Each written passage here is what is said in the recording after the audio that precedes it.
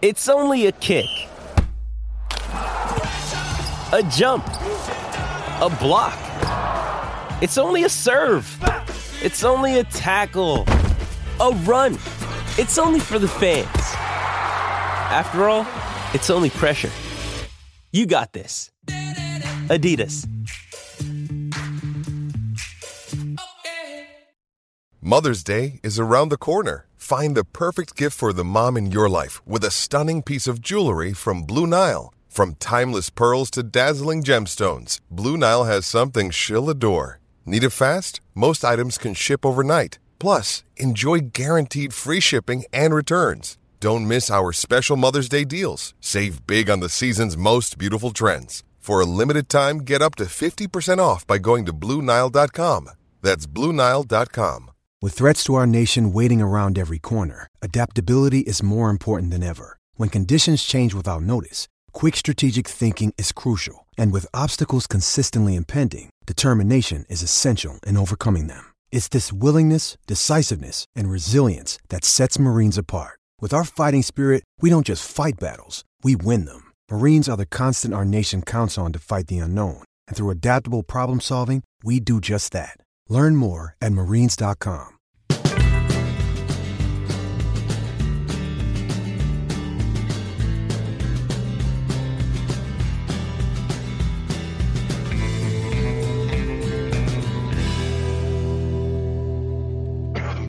Welcome to Stories with Briscoe and Bradshaw. I would be Bradshaw, and that would be the WWE Hall of Famer, Oklahoma's favorite son, Mr. Gerald Briscoe. And this man, as the head, was over. Unbelievable. Got a mannequin head over, got over in every single character he was ever in. One of the best trainers in the business and also one of the best guys in the business. Our friend Al Snow. Al, thanks for joining us. Hey, thank you guys very much for having me on. I really appreciate it. Al, it's going to be a lot of fun having you on board today, talking about head, talking about your different characters. That just sounds wrong. It just sounds wrong. Only you, John, would say something like that. But it does sound a little kicky. It does sound a little weird, doesn't it? But, I mean, there was the greatest champ back in the history of our business. We won't head. I mean, if you don't mind, I'm going to interject. You had the greatest, so we won't head. But back in the old days, this is an old Terry Funk story right here. Actually, it's the Dory Funk Sr. story. So it's going to be good, but told by Terry Funk. Yeah. Anyway, they had this guy in the territory. Guy just started. He comes in. His name was, Jim Schultz or something like that. And the old man said, Schultz, let's change your name. And so they said they come up. So he didn't even bother going. He's on first, goes out. Ladies and gentlemen, in this corner, Joe Schitz, SCHITTS, it's Schitz. Right, yeah. And of course, during the let's go shit. So the guy come back is really hot at Dory Funk Sr. for calling him Joe Shit. He said, would you please change my name, Mr. Funk? He said, yeah, I'll change your name. So the next night he goes in and he goes out to the ring. Ladies and gentlemen, in this corner, Bob Shits. He changed his name, but anyway, it goes back to we won't head. Let's go shit. Let's go. We won't head better. So, Al, thank you.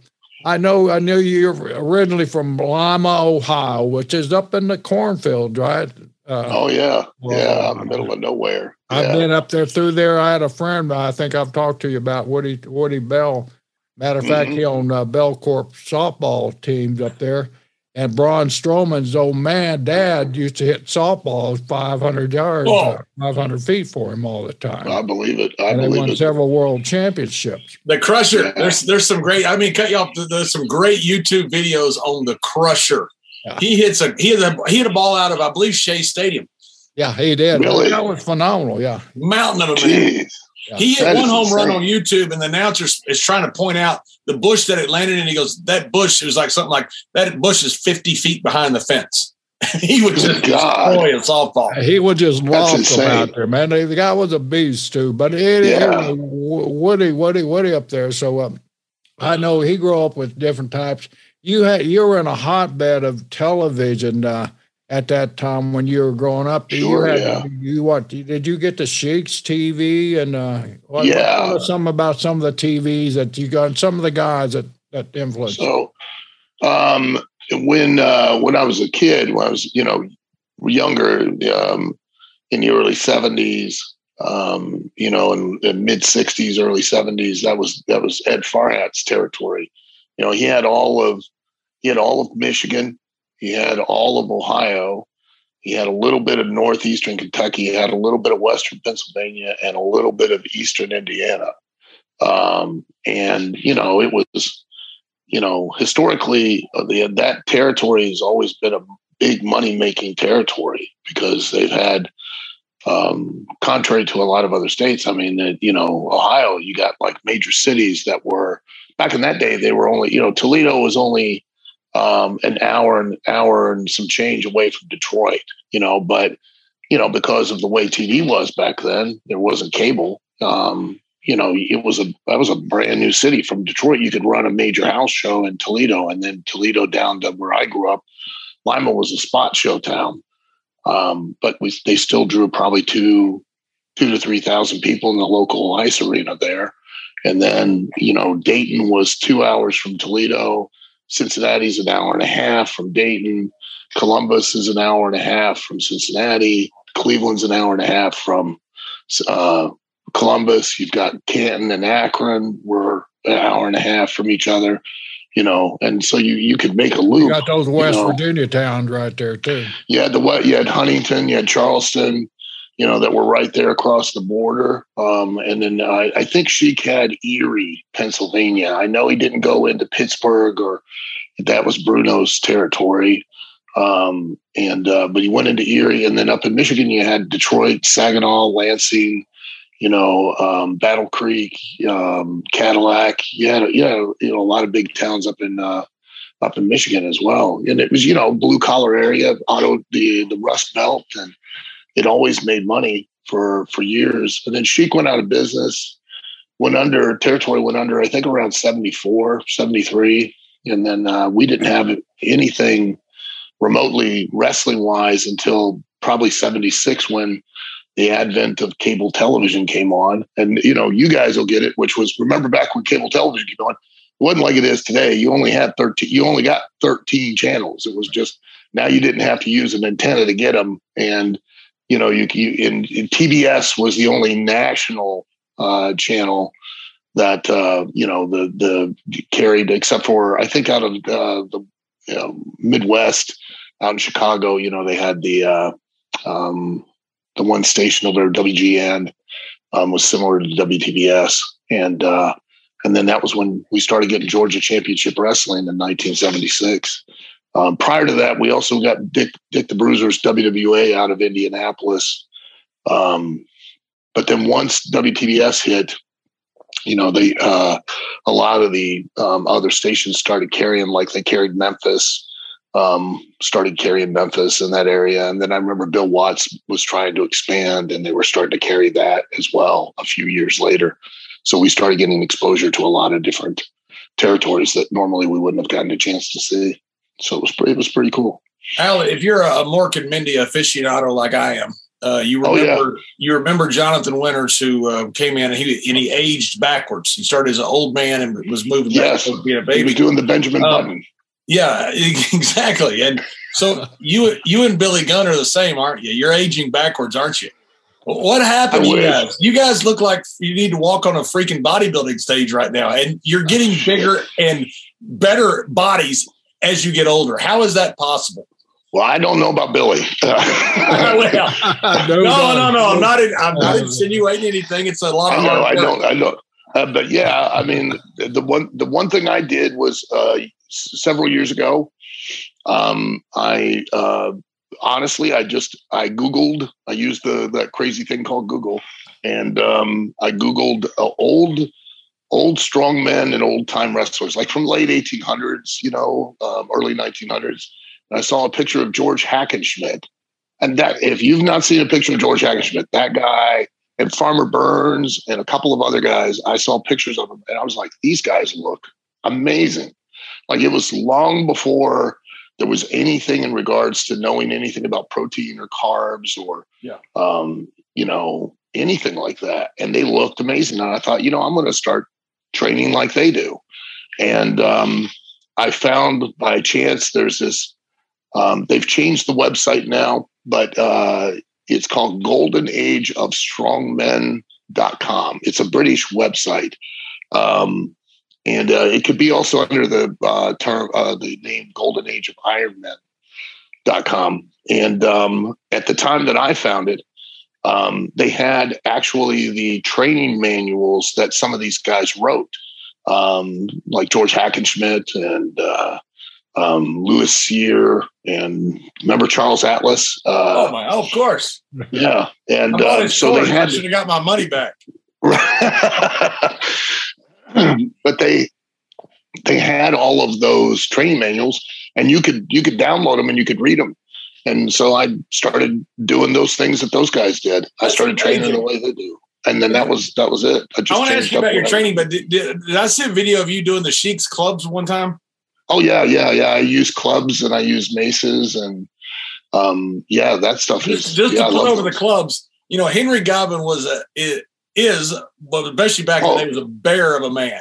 He was a monster. I saw him one day. He got the clubs in the garden, and he kind of goes into a room by himself trying to figure out if he could use them or not. But it was his first time. But as big and strong as Henry was, he couldn't do them very well. So kudos to you for he would have figured it out, but he didn't. It was funny because he went into a private room so that nobody would see him to see if he none of the boys could see him. Because he bench press about 8,000 pounds. Just a question: do you know if Billy Gunn ever tried those? I never saw him. Billy, that'd be interesting because Billy's super strong. Oh, he is. He's incredibly strong. But he makes fun of me when he's seen me do them. He makes jokes about me. He and his son Austin make jokes about me doing it. So has Billy tried them? No, he hasn't tried them. No.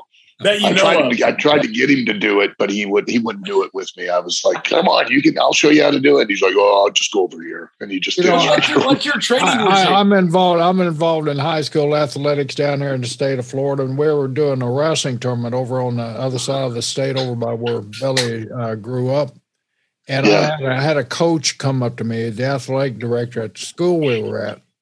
He said, "Did you ever run across Kip Sop?" I said, "Yeah, Billy, all the time." He said, "Well, we know Kip here." He said he owns every record in every sport that he ever participated in here. And he said he was the greatest athlete I ever had the pleasure of coaching. I said, how come he never played college? He said, because it's too crazy. Yeah. John, do you remember the day we were at TV and Billy raced everybody, and I forget how many different guys, like Brian Christopher and I do. A couple of other guys, and he outran every single guy in a sprint. I remember it was down to the telephone pole and back. I forget how many yards it was, but he blew the doors off of every single guy on the roster. Nobody could keep up. I forgot who it was. Somebody pulled a hamstring. Yeah. I can't remember. I remember watching the races. Billy was racing everybody. I saw him one time in a basketball event. It was like because the Harris boys were good basketball players, good athletes. Yeah, and the Harris boys were there. Billy was there. Billy catches a free throw that misses. He comes in from behind the free throw shooter, catches the ball in the air with one hand and dunks it. And people are like, "Oh my God!" Yeah, he's an incredible athlete. The one time we went to Toronto. We did we played the special needs kids in the softball game prior to the show at the fairgrounds, the Expo Center. Don't tell me Billy knocked over one of them. Oh yeah, Billy and Bob Holly and Sid Vicious were going up and knocking home runs out of the park, and I'm like, guys, we're playing special needs, guys. What are you doing? It just come on, it's this is exhibition, for Christ's sake, and they're just dinging it and just shooting it out of the park. And I'm like, oh, come on, man. We were on a cruise one time. You may have been on it down in the Bahamas, and we played like a volleyball game. Oh, yeah, I remember, yeah. Yeah, so if you remember this, I think it was Shamrock. The game got a little close, and we're playing like fans, and Shamrock spikes a ball and hits some girl in the face. Yes. Everybody goes, yeah! I'm going, no. No. No, we're playing fans, guys. We don't need to get over. Let's put them over, you know? You don't want to be on the other side. No, you don't. They get a little intense. They get a little competitive. I mean, they were hitting homers on special needs kids. I mean, come on. I was like, okay, that's it. I'm not doing this anymore. It's not fun anymore. Not fun anymore. You're getting carried away now. That's just too much. There's so much wrong with that. And this is the group of guys you traveled with, Al. I know. I remember going, I put the kid over, let the kid on third, around third, and I slowed up purposely so the kid on third could throw the ball to the home plate catcher, and then they could throw it back and forth and, tag me out.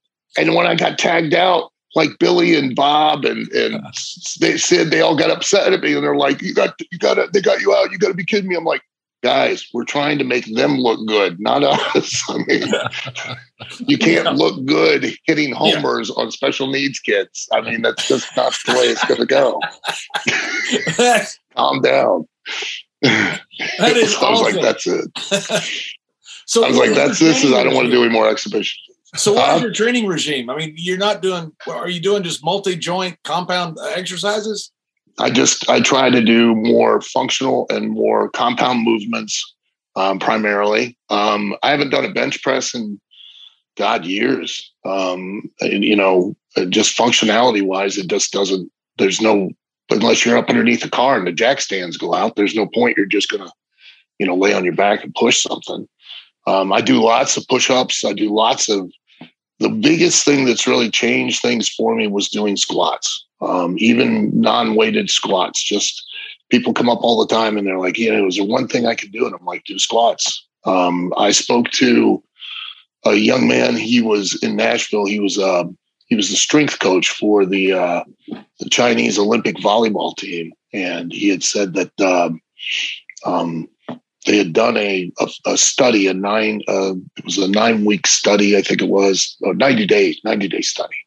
And they took 3 groups of people at a university, and they divided them up, and they had one group strictly work their upper body intensely. One group would work both their upper and their lower body intensely, and then one group just worked their lower body, nothing else. And he said at the end of the 3-month study of the 90 days, the group that worked both their upper and lower bodies had a minimal amount of muscle gain and a minimal amount of fat loss from head to toe.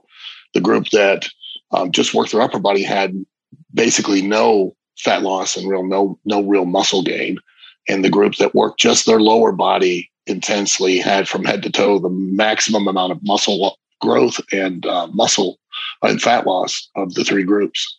So that, and then when I started reading up on the old-time strongman routines, the primary thing that they did was that they didn't work individual body parts per day or anything like that. They trained from head to toe every time they trained, and they looked at it more like practice, no different than like if you were to practice baseball or football. They practiced the technique of lifting as opposed to just trying to train a particular muscle group or something. And I changed. That was the biggest thing that changed for me, was that I started training that way.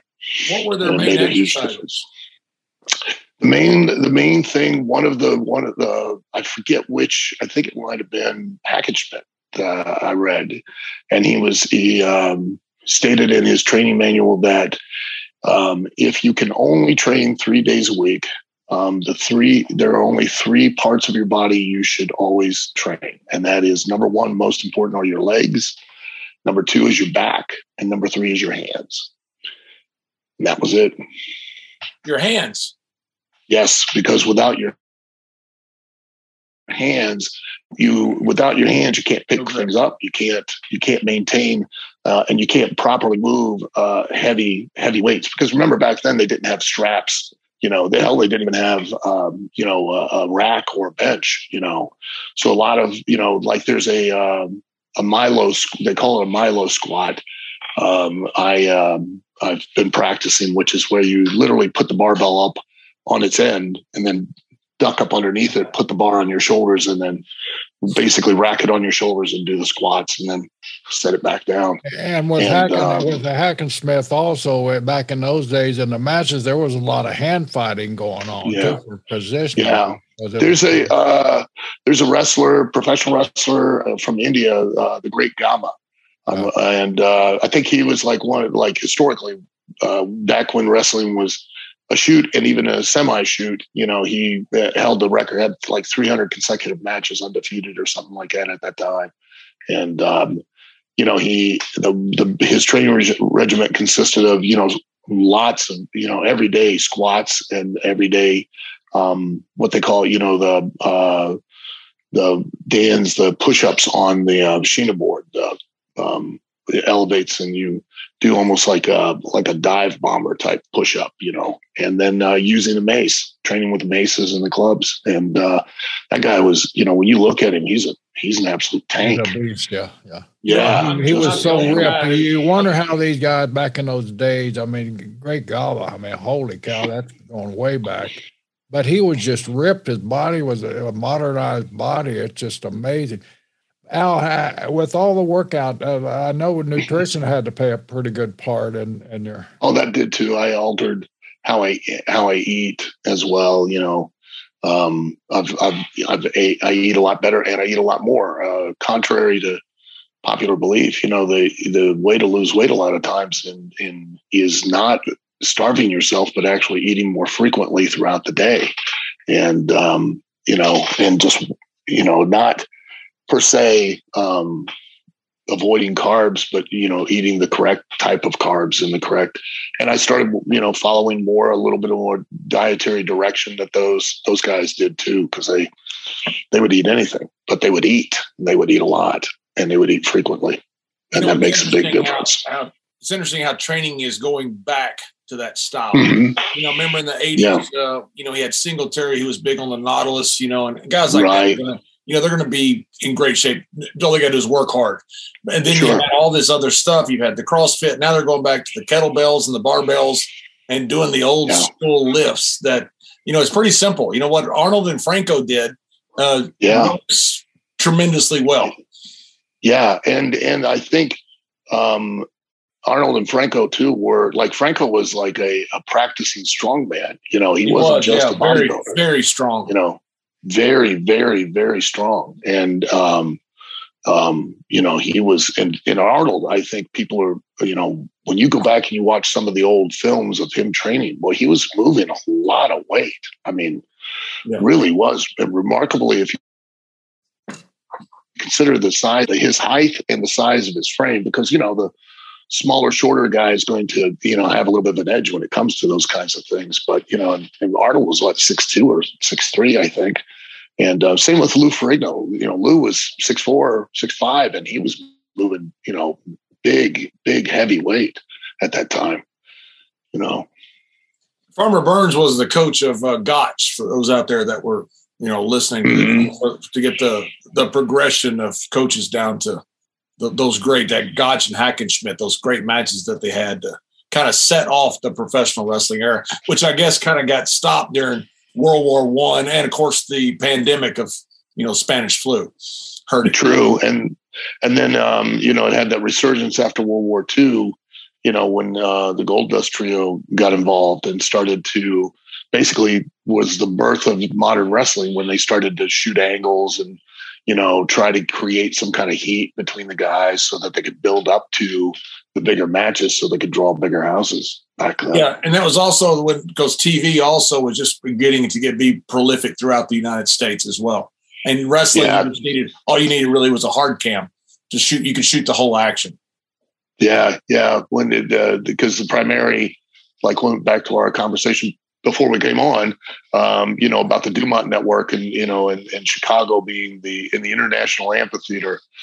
Years later, I got to work in the International Amphitheater on a show before it got torn down. So it was really a big moment, really cool moment for me to get to be there in the actual birthplace of televised wrestling. This year, it's time to get off the couch and get back into the bedroom. Blue Chew can help.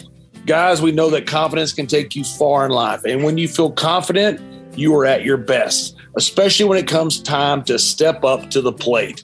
That's where Blue Chew comes in. Blue Chew is a unique online service that delivers the same active ingredients as Viagra and Cialis, but in chewable tablets and at a fraction of the cost. You can take them anytime, day or night, so you can plan ahead or be ready whenever an opportunity arises. The process is simple. Sign up at BlueChew.com. Consult with one of their licensed medical providers, and once you're approved, you'll receive your prescription within days. The best part? It's all done online. So no visits to the doctor's office, no awkward conversations, and no waiting in line at the pharmacy. Blue Chew's tablets are made in the USA, prepared and shipped direct to your door in a discreet package. They always say first impressions are important. What about lasting impressions? So if you can benefit from extra confidence when it's time to perform, Blue Chew can help. And we got a special order deal for our listeners. Try Blue Chew free when you use our promo code JBLGB. That's JBLGB at checkout. Just pay $5 shipping. The BlueChew.com promo code JBLGB to receive your first month free. Visit BlueChew.com for more details and important safety information. And we thank Blue Chew for sponsoring this podcast. NMLS number 65084, Equal Housing Lender. Whew. Christmas is finally behind us, but are you dreading those credit card bills headed your way? Well, here's a pro tip. Don't get stuck making minimum payments in the new year. SaveWithConrad.com can help you get rid of your credit card debt just like that. Oh, and we're going to get you the best deal on a mortgage you've ever had. But how's this for starters? No payments until March. You don't need money out of your pocket or perfect credit, so find out how much money you can save for free right now at SaveWithConrad.com. This is John Layfield from Stories with Briscoe and Bradshaw. Mr. Briscoe and I have been around a long time. We've seen all kinds of trends. We've heard all kinds of hype. We heard about Stance apparel, about how cool and comfortable that is. The socks, the underwear, the shirts. We thought it was all hype. We are gladly mistaken. It is cool and comfortable, just like us. Founded in 2009, Stance Apparel represents a radical reinvention of socks, t-shirts, and more. With a sharp focus on comfort, quality, and creativity, Stance brings an atypical aesthetic alongside some of pop culture's hottest collaborators for the ultimate in style and self-expression. Because everything you wear should be a direct extension of who you are and how you feel. Marvel, Bob Marley, The Goonies, Star Wars, all kinds of wow pop culture to adorn this apparel that is cool and comfortable like Mr. Briscoe and I. The Stance philosophy is that a perfect fit is more important than simply fitting in, that those who feel good do good. Go see for yourself. Just head on over to Stance.com and pick out whatever styles you like. Enjoy the color and comfort of a life less ordinary with Stance. Stories with Briscoe and Bradshaw and Stance, cool and comfortable. Hey, Al, I'd read somewhere, I heard one of your awesome interviews with a young man the other day, and you talked about when you went down to North Carolina to break in, Gene and Ole's style of breaking people into business. Kind of different nowadays and today's breaking into the business, right? Run us through that torture session that you went down. Sure. And I know both personalities, and hearing you describe it, I mean, I could see Gene just twitching his neck and just that eye twitching. Yeah, well, he's twitching. Yeah. At the time, and I don't need to tell you guys, I mean, wrestling was a very closed, very secular business. I mean, you couldn't just like today, there's such a proliferation of wrestling schools, and you can just pretty much pay your money and take your chances kind of thing.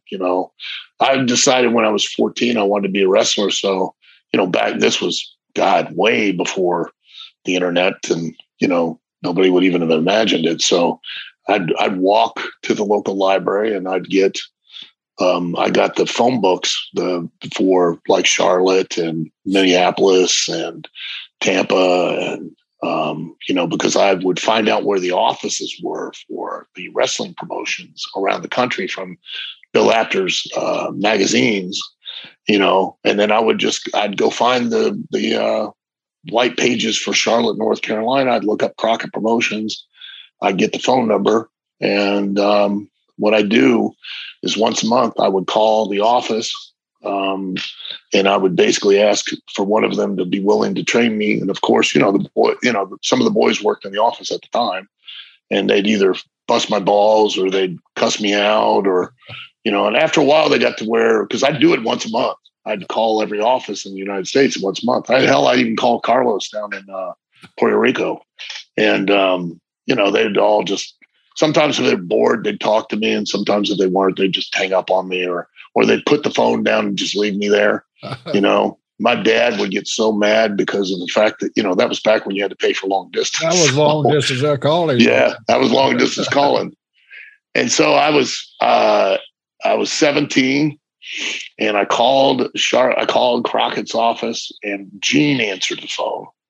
And I talked to Gene a couple other times, and unbeknownst to me at the time, and I met Sandy Scott years later when I worked in Smoky Mountain and became good friends with Sandy.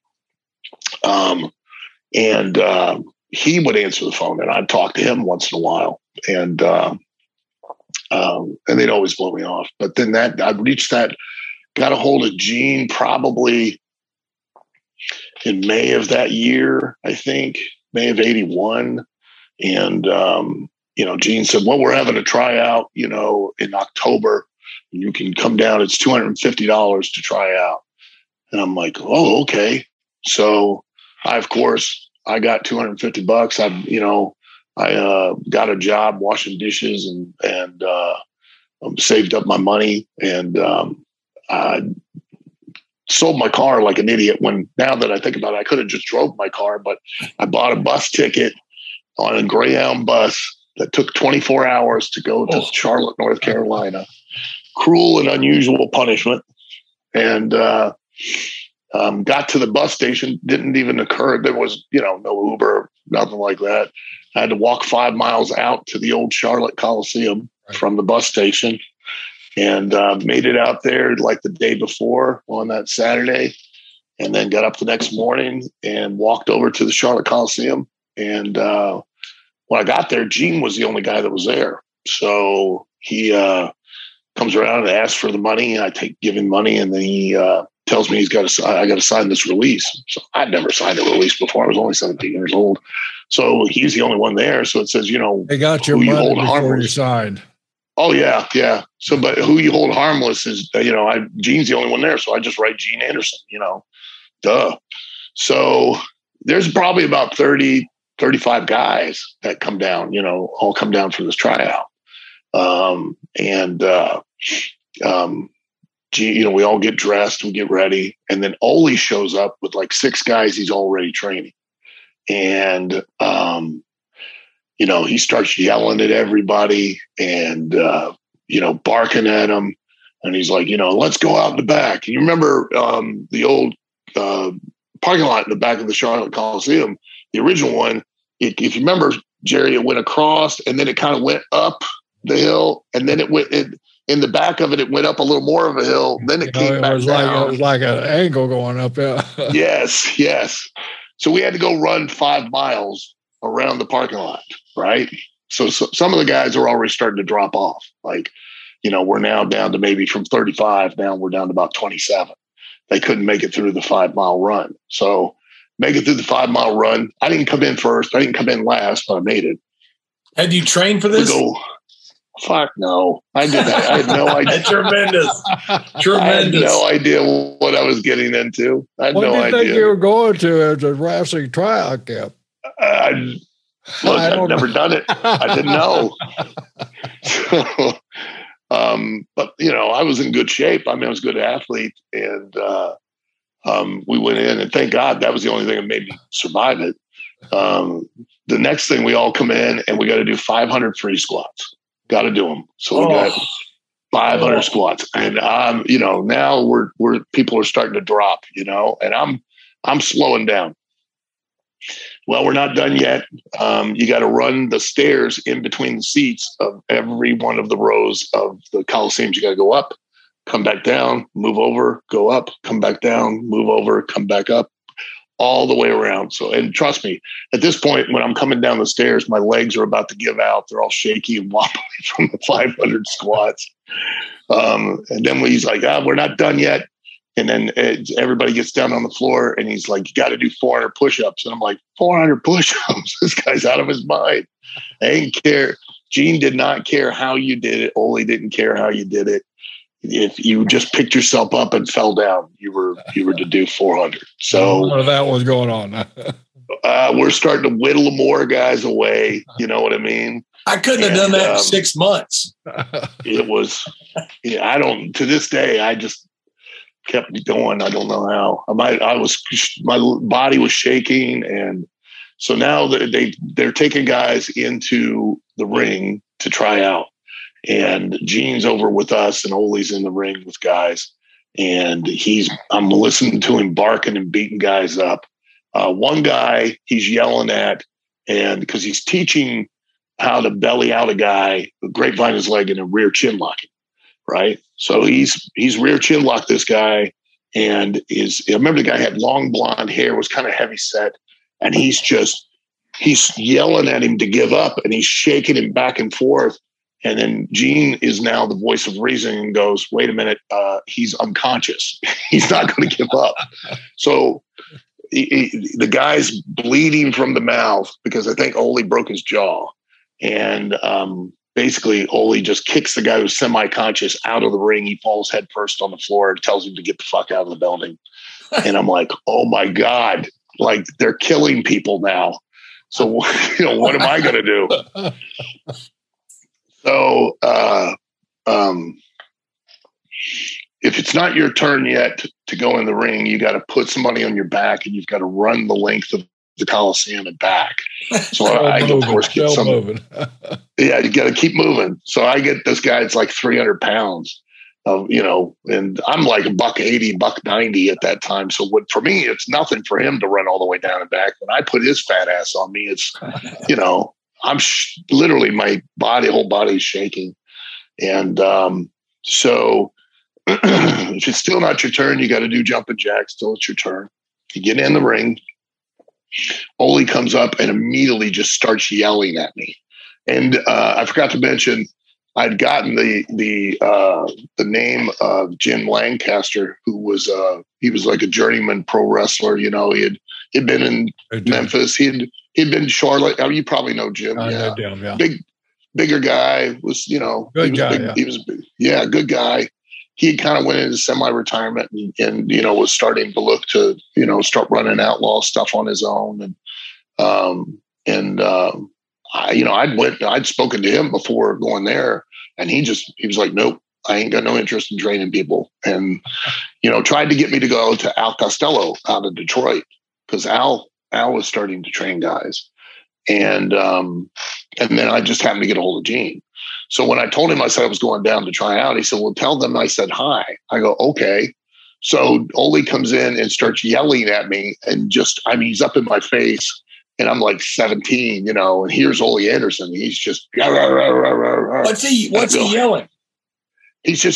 First he calls me Columbus because he can't remember my name. So he just keeps calling me Columbus because it's the only town he knows in Ohio. He just keeps calling me Columbus. And he goes, have you ever wrestled before? And I go, yeah. And then, I'm about to tell him, and he just cuts me right off. And he goes, why do you want to be here? And I start giving him the answers, and he just cuts me off. And I go, oh, by the way, and Jim Lancaster's real name's Jim Painter, right? So Ole doesn't know him by Jim Painter. He knows him by Jim Lancaster. And I go, hey, Jim Painter says hi. And he goes, I don't know who the fuck that is. Get down. And I'm like, okay. So immediately I've got to get down on all fours in the referee position, get down on all fours in amateur wrestling. And then what he's doing is you've got to make it through all of the guys he's training. And like the smallest guys, my size now, I'm like 17, $190. So I to this day, I swear to you, I don't know how I did it, but I get down, the guy gets behind me. He's supposed to belly me out, grapevine my leg, rear chin lock me. I sit out on him, I get away. Ole flips out, starts screaming at the kid. He get down again. I get down. He gets me another guy, and then another guy, and another guy. Finally, he gives me this guy's he's just gassed up to the gills, and he's just swole. And he gets me down. He puts me in a rear chin lock, and somehow I get back to all fours, and Ole's upset, and he's yelling at me, screaming, "Do you want to give up?" I probably would have, but I couldn't say anything because my jaw was clenched shut. So puts me on the guy again, and I'm exhausted. My body's shaking, and the guy gets me down this time. Grapevines my legs, got me in the rear chin lock, and he just keeps remember. He keeps going, "You want to go home, Columbus? You want to go home?"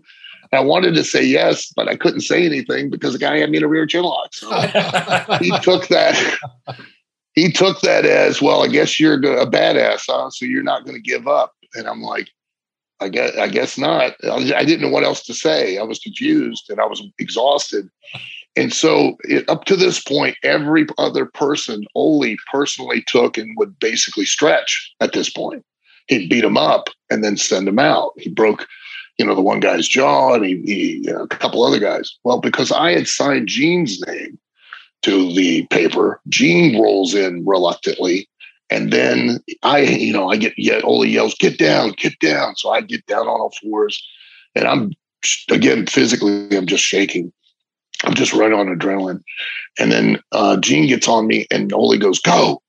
And the next thing I know, Gene starts pulling my hair. He's fish hooking me for real, like digging his fingers to where he splits my gums and tears my mouth. And he's and I didn't know it until later. And when I get back to the hotel, but I had bite marks all over my back where he bit you. He bit me. He bit you. He bit me. That was Gene. And Gene was. I can see that. I've seen. He was ripping and tearing, and so I'm trying to fight him. And we roll over by the ropes. He slams my face into the bottom rope, which was, Jerry, I don't need to tell you, it's just steel aircraft cable with a hose over it. He breaks my nose. We're still rolling around. And then all of a sudden I feel a hand try to grab my balls. And my balls just kind of move over to the side like, we're not doing that. And so I grabbed his, and I grab him and I squeeze him as hard as I can. And we're flopping around on the mat. He's yelling. I'm fighting for my life. And then he rolls me over on my back and puts his thumb in my eye. And he's like, "Do you want to lose your eye? Do you want to lose your eye, kid?" Now Ole becomes the voice of reason and steps in and, "Okay, all right, let's calm it down. Let's calm it down." And gets Gene up, and I get up, and Ole just basically says, "Get the fuck out of my ring." I got blood just pouring out of my face. And Gene kicks me in the ass as I go through the ropes, and I fall out of the ring and land on the floor and walk my way back and clean myself up and came back out. What was the point of the tryout? I mean, was there you made there was one kid. There was one kid apparently, and he was a really awesome athlete, and the one kid out of about 35 guys made it through. They liked him. Ole liked him and sat him over to the side. And I didn't know for years. Like, I met Sandy Scott in Smoky Mountain, and then this came up, and he was asking about it, and I told him about it, and I said there was one guy that kind of was a black kid that made it through. And he goes, "Oh, that, okay." Because apparently, because there was no schools and nobody had a ring, Ole would bring guys to that group of 6, he would bring to the local YMCA, and then they would train on the mats at the local YMCA. And this one kid, Sandy said he remembered that kid showing up for like a week or two. And then Ole basically stretched him to the point to where he quit, and he never returned, never came back. So out of the 35 plus guys, one guy made it through, lasted 2 weeks, and then was never seen again. Never heard from him again. You made it. That's what counts. Yeah. I remember $250 for this. $250. I've seen. Wait a minute, Jared. Then you still had to get back to Ohio, And right? then, oh my God. Then that was the worst, because the next day, after all of that, all the muscle soreness kicked in, and where I got bit and I got beat up all kicked in. I can't believe Gene bit you. He bit me multiple times. I had bruises all over my back, bite marks in my back. I had to walk 5 miles back to the bus station and then take a 24-hour bus ride back home. And then I had broken nose. And I remember coming in the house and my dad's like, "Oh my God, what the hell happened to you?" And I couldn't even explain it to him. And I couldn't, my legs were so sore from doing all the squats and the running and all that. I couldn't go to the bathroom upstairs. So I basically had a milk jug downstairs that I would pee in. And then if I had to take a dump, I would drive to the gas station, and I would use the gas station facilities to take a dump, because I couldn't make it up the stairs. So, yeah, that was a pretty interesting run. You even called Malenko down here in Florida, right? Yeah. Oh, yeah. I called Malenko. I called Eddie Graham. I called WWE, the front office for WWF at the time. I talked to Howard Finkel several times, and we had after he told us about calling the early days, and this is WWE. I mean, you call the WWE office here, you think, man, I'm going to get a secretary, I'm going to get a receptionist. Oh. And Howard Finkel answers the phone. That's right. Yeah. Yeah. I called Vern, and I would speak to Wally Carbo, in the office once in a while. Every once in a blue moon, I would get Vern on the phone. I called Bill Watts, and I'd talk to Bill's wife, or I'd talk to Bill. I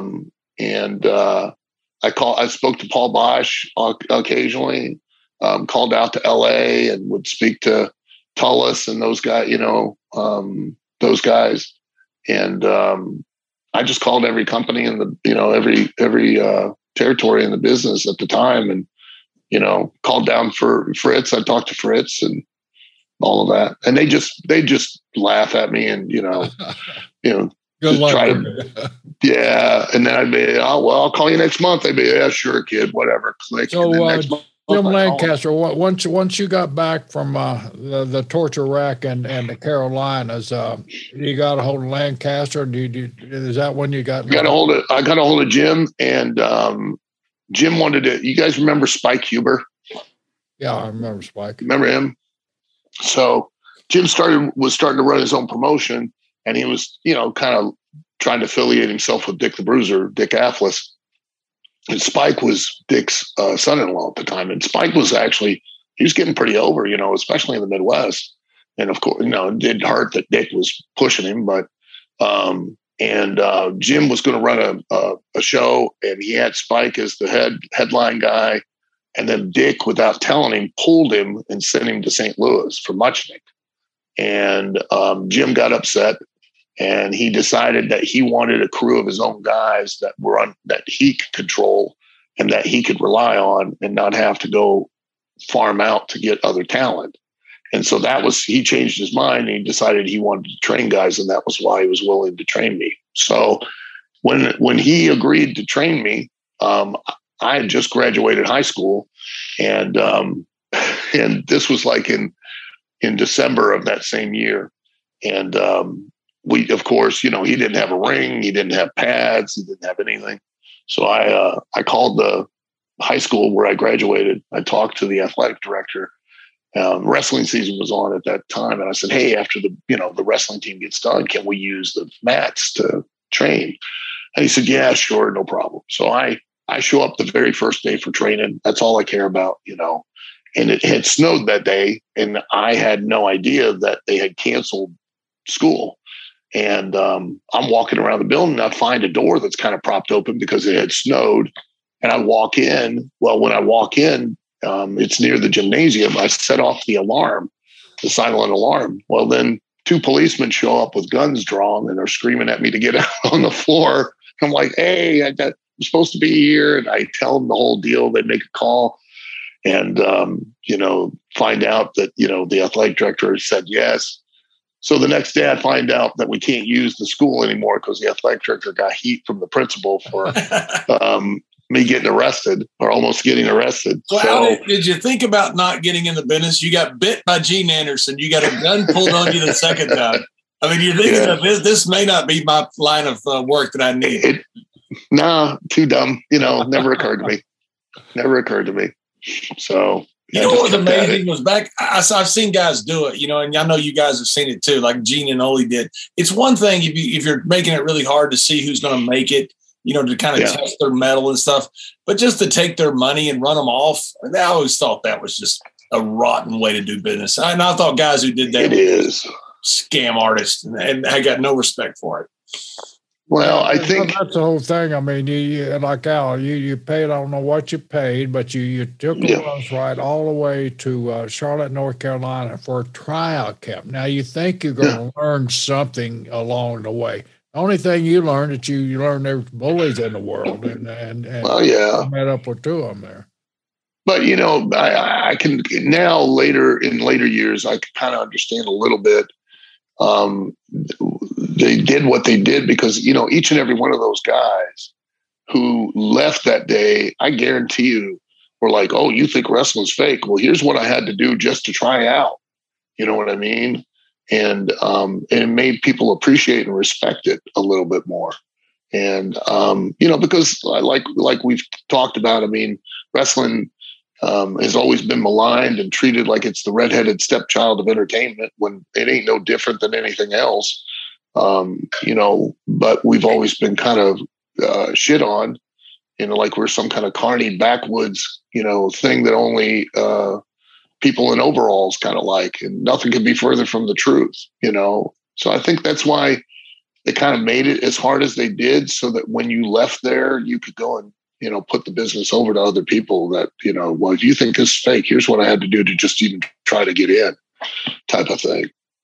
So I can understand it to a point, but I do understand your point too, John. I mean, it's kind of, they were asking people to pay it. I mean, if there were 35 guys there at $250 a pop, they'd make good payday. Yeah, they're making, and like Brad Reingens or, who trained me, or Hiro Matsuda, who trained so many guys, he treated them, they worked these guys to death. Brad Reingens worked them to death, but we knew that there was a program to get us through. It wasn't just, hey, come up here, we're going to run you off and take your money. We're going to run you off if you can't make it. And a lot of guys couldn't because it was so tough. But they were training you for a skill. They just weren't training you to beat you up. I mean, that's right. Yeah, they can beat you up. They were actually training. That's where I get the disconnect. And we did it down here in Florida too. I like I said, I watched Gene and Ole do that, and I was always chastised because I wouldn't do it. I'll tell you what I'll do. I'll go in and I'll blow the guy up, and then you guys can do what you want to do. But I'm not going to beat a guy up for no reason, Yeah. Well, that I remember there was a guy. I don't know how he got in there. There was this guy. It was a Mark. I remember what he looked like. He was kind of about a 5'6", 5'8", fat, roly-poly guy. And he was making fun of all of us that were basically there trying out, and we're getting our asses kicked. And Ole finally had enough and went over and started cutting a promo on this guy. The guy was on the stairs. Remember, as you get down to the floor, there were like that last 3 stairs or whatever there that go before you went down onto the floor. And the guy's standing up on the stairs. And Ole had enough, and he started cutting a promo on the guy and talking about how at least, we were in here trying, and this guy was just running his mouth, and then grabbed him by the belt and started headbutting him into his gut because the guy was up on the steps and Ole was down below him. I'll never forget that. And he starts headbutting him, just pulling the belt, and broke this guy's belt, tore his pants, and the guy's like, is the wind knocked out of his Ole's headbutting him in the belly. And the guy collapses on the step, and Ole finishes cutting a promo on him and walks off, and the guy's laying there trying to catch his breath, pull his pants back up. You've mentioned about 13 felonies. You'll witness to. That's right. Yeah. That was before I even got in the business. And then after that, it was just Smooth sailing so from there. You go back home and you get trained a little bit. Where's that first step? Where's Al? I had my first match. Where's Al Snow come from? Well, so Al Snow comes from when I was a kid. I had my best friend from we met when we were probably 3 or 4 years old, and we were friends all the way through high school and beyond. And his name was Victor Lewis. Victor was black, and so I grew up basically going over to his neighborhood, hanging out with him, and I was usually the only white kid in the neighborhood. And that was where the snow thing came in, because they would always call me Snow White or Snowball or, Snowman. And, they were making fun of me, but it just became a nickname, and it kind of stuck. And then, Al, because my real name's Alan. So honest to God, I did not want, because you had to be the guy that you were in the ring. And I thought, well, I'm not going to give myself a name like David or John or Jack or Bob and it not be my real name. And somebody comes in the locker room and starts going, "Hey, Bob, what are you doing?" And I don't acknowledge it because I forget the fact that it's my fucking name. You know what I mean? So, so I just shortened it to Al and, used Snow because that was a nickname I'd had, from being a kid. And then I had my first match, Tele and the Foolers got on, Memphis TV, and they started because a lot of places, remember the Murniks, with WCW, Ole wanted to run Ohio and Michigan and West Virginia and that territory for a long time. We're running it out of Georgia. Yeah, but run it out of Georgia.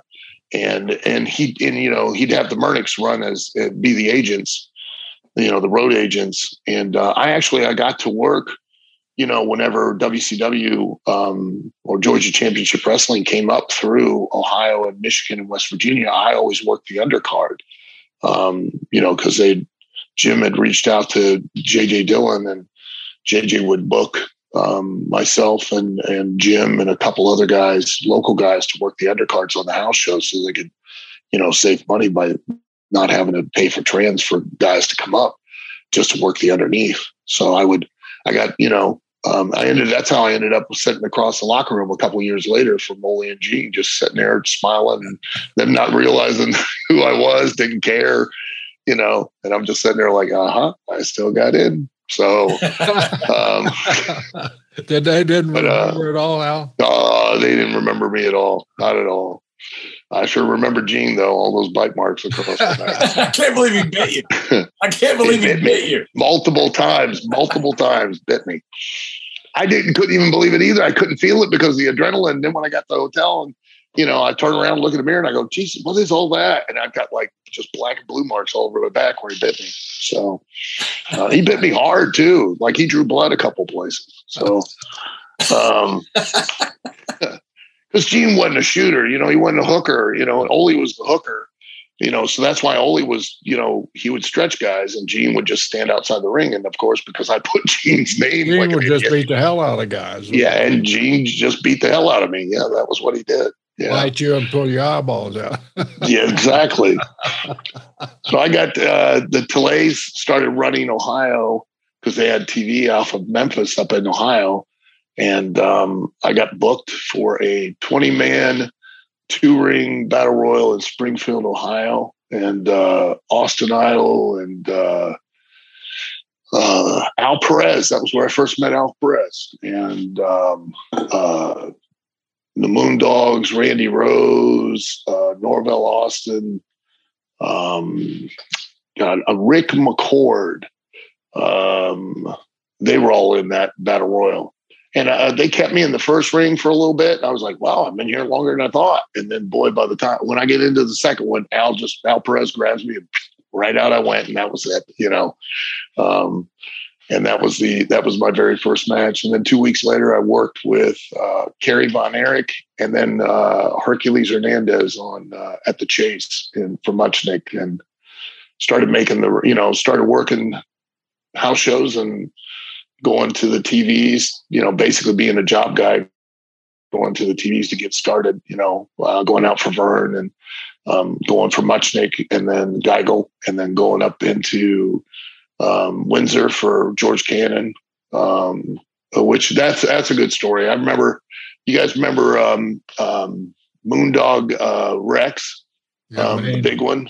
Yeah. And when the Moondogs and in Canada, because he was out of he and his brother were out of, I think, Nova Scotia, and they called him Sailor White was his name up in Windsor, and he and his brother loved working with his brother. Brother never touched you, do things to you.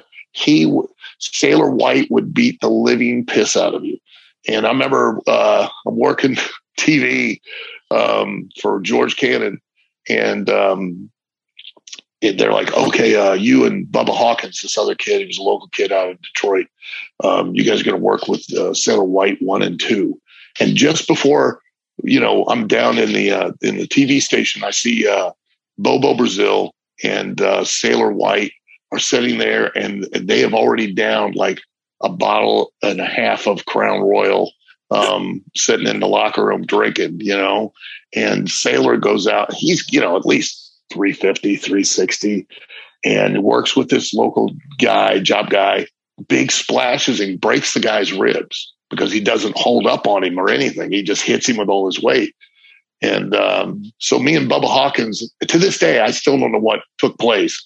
Because, nobody had, if you remember, guys, nobody had IFBs back in. The referees didn't get time cues the way like the one time I worked for the Paphos, we did TV, and the only way you knew when to go home was when a guy would come out from the locker room with a towel around his neck, and the referee would see him standing, and then he would give the Iggy, okay, it's time to go home. That's your TV time,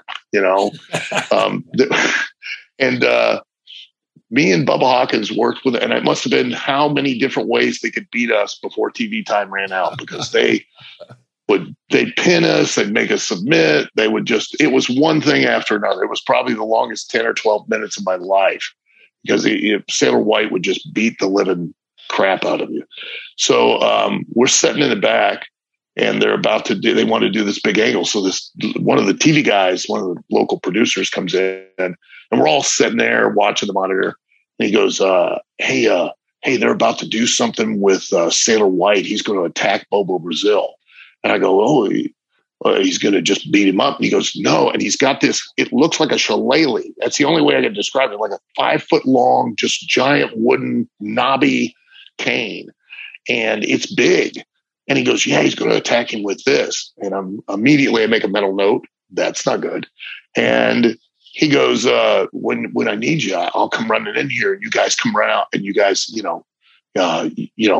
try to make the save. But Sailor White's going to basically lay all you guys out. And I'm thinking to myself, he's not laying me out, not with that stick. I just worked with him, and he beat the living piss out of me with his hands. I can't imagine what he's going to do with a stick. So there's a guy called the Little Lumberjack who's sitting right beside me. He's maybe 5'4". And then he looks at me and goes, I'm not going out there. I go, well, I'll tell you right now, I'm not going out there either. He goes, well, you got to go out there because I'm not going out. I go, well, you can say whatever you want, but I am not going out there. So the guy comes running back. He's Sailor White's jumped Bobo Brazil. Bobo Brazil's down on the floor. And he comes in, come on, guys, I need you. So everybody gets up and just starts running. And I look at the Little Lumberjack. He goes, I'm not going out there. I go, brother, I'm telling you right now, I'm not going out. And so he kind of gets this resigned look on his face. And he runs out. That was the best decision I have ever made in my entire life.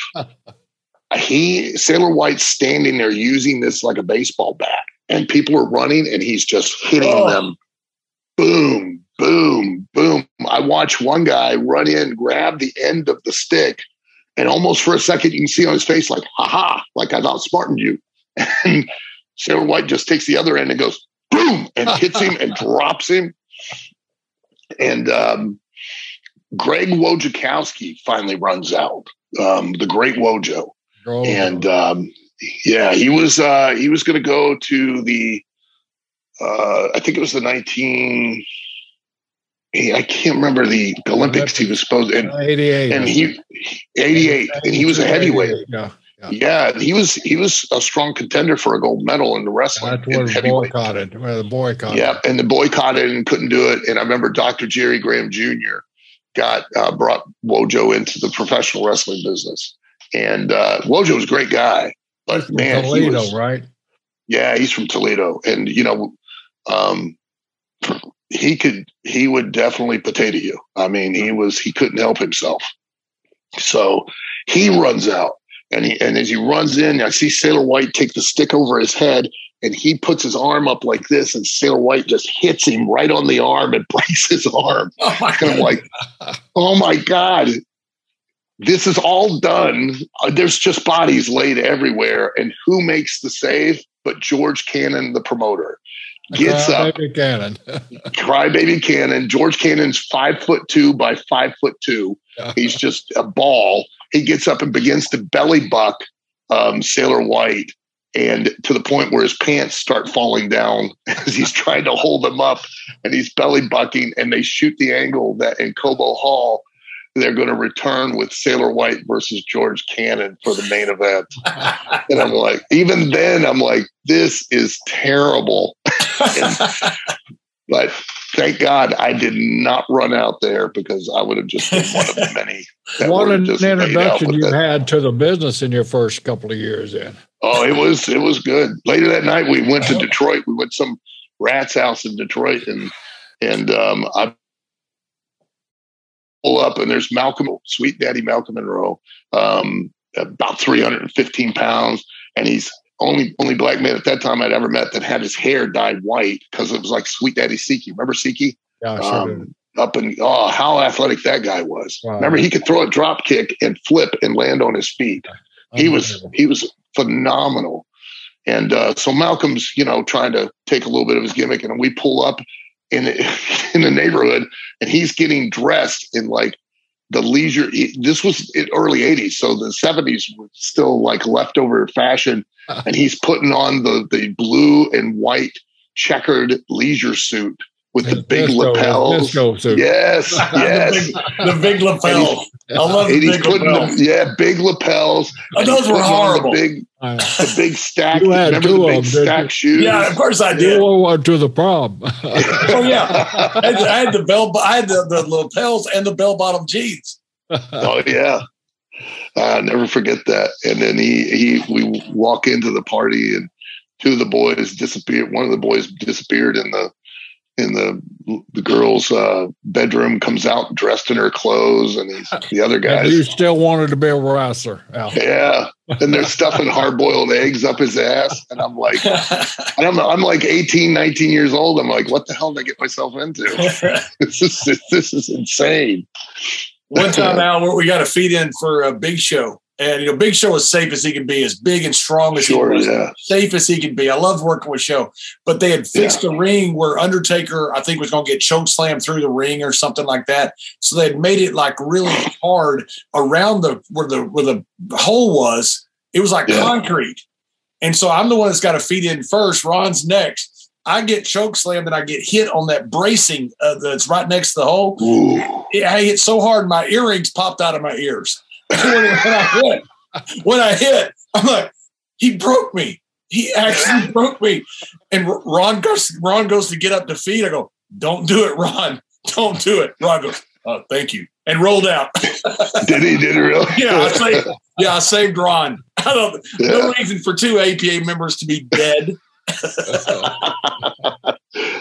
Big Show's so strong. I remember one night on a house show we were working, and I told him, I said, he was on his knees, and I was working on him as a heel, and I told him to grab me and to press me, and he pressed me over his head, and I said, stand up, and he was able to, from being on one knee and one foot, while he's pressing me over his head, stand up and then press me on up, and he was incredibly strong. Just astounding how strong he was, I played golf with him quite a bit, and he was, Crush, Brian Adams used to just always got him with the golf bag where you pull the strap off, where you pull off on the golf cart and the golf bag falls. The balls go everywhere and the clubs go. He did that sometime to him every round. And Big Show thought it was he loved Crush, so he thought it was just funny.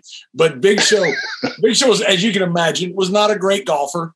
But occasionally he would hit one, and it would go like 500 yards. It's like, I believe it. You just knocked the air out of a golf ball that doesn't have any air in it. And the sound of that thing had to be just phenomenal. Oh, like a shotgun, I'm sure. Yeah. I met every once in a while he would connect. I met Kim Patera because that's another guy. Like, he's the only guy because Mark Henry's incredibly strong. A lot of the boys, lots stronger than a lot of people imagine. And I remember meeting Kim Patera back in the early 80s. And he's the only guy I ever remember meeting and going to shake his hand. And like, it felt like electricity coming off of him. He was that strong. I'm not kidding. I mean, it just insane how strong that guy was, It was amazing. We had some really strong guys back then. You had Kazmaier, who was the strongest guy in the world by far. Yeah. I remember he's throwing those beer kegs, throwing them into the truck when everybody else was carrying them down and pushing them. And we had Ted Arcidi, too, down in Texas, wrestled quite a bit. Yeah. First guy to bench press 700 pounds raw. Right, yeah. And Ken was the first one to put 500 pounds over his head, in the Olympics. He was a lot of the boys, people don't realize just how really strong a lot of the guys were. Mark Henry here in OVW, I forget who he was working with at the time in the training. They were training, and Mark had just gotten his hair braided, and it was real tight. And whoever it was, I forget who it was, hit him in one of the braids, and like he got so mad, and he went to swing at the guy. And the guy dropped, fell. If he had fallen, he'd have been dead. And Mark hit the top rope with his fist and broke the pig ring, the iron ring that holds the turnbuckle to the pad. He broke that and broke the rope itself, hitting it in the middle. And if he'd have hit that guy, he'd have killed the guy. He'd have just killed him. He was so mad, though, he hit the rope and literally broke the cast iron ring and broke the rope itself. You may have been there at one time when Arn Anderson, by mistake, had put his bag in a locker, and you know how the combination lock, you have a lock, it locked, and they're trying to get the crowbars to get the locker off. Mark, Ron told him, he goes, "Wait till Mark gets here." When Mark got there, Ron said, "Mark, take that locker off." He put a towel on the locker, a towel over the locker itself, and he pulled that locker off the hinges. Did he really? We're sitting there thinking, oh, my goodness. If I've ever said anything to offend you, I want to apologize now. Because, it was one of the craziest things I've ever seen. Yeah. That was right when he was, doing all that strongman stuff. He was at his peak right then. Yeah. He's I think he still holds the record for lifting that dumbbell that the Thomas Inch, the unliftable dumbbell, they call it. Mm-hmm. Yeah, there's a great video on YouTube about that where he tried it one year and then he trained for a year and lifted it the next year. It's an amazing video. Yeah. Not too many people have been able to pick that up, and because it's not just the weight; it's the circumference of the actual handle of the dumbbell. I think it's about 2 1/4, 2.5 inches around. I think that's right. Yeah. So your hand's like this, it's not like this. It's not closed. You literally have to grip it like that. And that's what makes it so difficult to pick it up. And he was able to pick it up, and I think he was able to press it. He was. He got it all the way over his head. They always thought that. I think somebody's done it since, I think, but he was the first to do it. They thought it was unliftable. Yeah. It's pretty incredible. He is, and for his size, and I've always said this, not because of being a part of it, but I think probably some of the most gifted and really amazing athletes, all around athletes, in all of its sports entertainment, really, quite honestly. I think all of it, I think the wrestlers are some of those guys are probably some of the best all around athletes in the world. Look, we talked about Billy Gunn and his ability, but like Vader and, the size that Leon was and his ability to move like he did and then have the physical control that he did to be able to make what he does look so impactful, but at the same time still be able to protect the other individual and not really injure them. Mark Henry and his size is to be able to move and Brad have that Ryan kind of told me strength one and time, ability. Brad trained Vader. And he got up there. Here's this big guy, who played in the Super Bowl. This big guy, and he goes, "Well, what can you do that is extraordinary?" Just kind of a generic question, Vader walked around on the wrestling mat on his hands. The handstand. Really? Brad said he knew then that he had one heck of an athlete that he was about to train. Sure. Yeah. Yeah. And I've seen Leon walk a basketball court on his hands down one end and back to the other end of the basketball court. Really? And this was when he was in pro wrestling. Yeah. The guy he was a freak. I mean, Leon is just no other way to describe him, but as a freak, the guy could do anything. And as you said, Al, have the agility that this big man had and the power, it's scary. Yeah. And I think people misunderstand, like fans, especially when they hear us say something about agility, they think, like he does flips or whatever. I mean, he had the agility and the body control and the spatial reasoning to be able to evaluate distance to where he could do the things he did and still not touch the other individual. He could do ordinary people's moves and maneuvers that a guy that size isn't supposed to be. And Andre was a lot like that too, where he had that athletic ability, and you hit it precise, and the body control that you got to have to do some of that stuff, and not hurt your opponent. Right. Yeah. Yeah. Yeah. Because if you did it, at the end of the day, guys wouldn't want to work with you because of the fact that they were afraid they were going to get hurt. So you had to be able to control yourself like that. And, the people that over the years that have in professional wrestling, we get knocked a lot, but I think without a question or doubt, we have probably some of the most athletic human beings in sports entertainment there are. Well, you think about what sometimes the guys have to do. You have to do some type of magnificent entrance a lot of times for the big shows. You have to wrestle 30, 40 minutes. Then you have to do this long promo that you have to remember.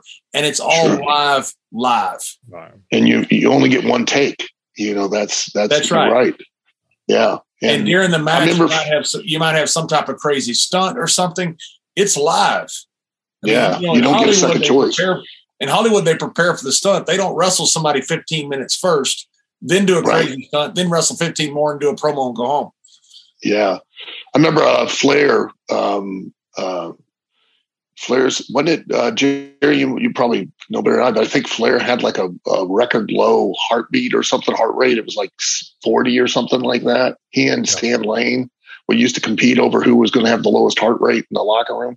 Yeah, that was a competition between him and Stan.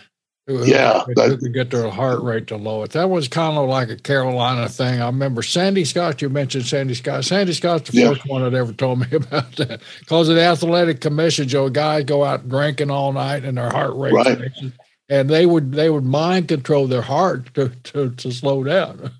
Yeah. I remember Flair. The only reason I bring it up is because Flair got in an argument at a convention one time.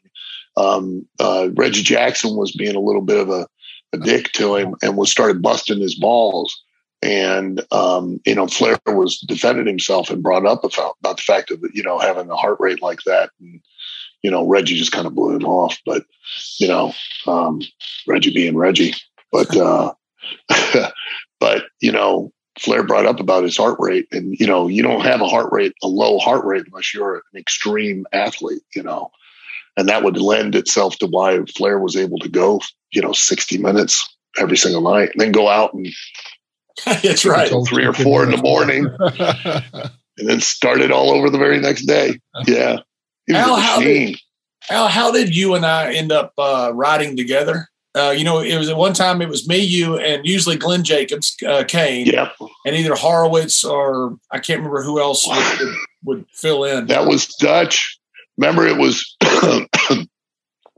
I came in first, and it was I hooked up with Glenn because Glenn and I had been in Tennessee together as partners.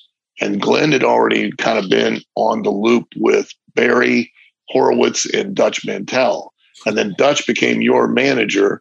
That's and right. then you got in the car. And remember, and I saw Barry the other day at a convention, and I brought this up, and he still gets mad about it, which was, remember, Barry was very regimented, which You think? basically meant You think?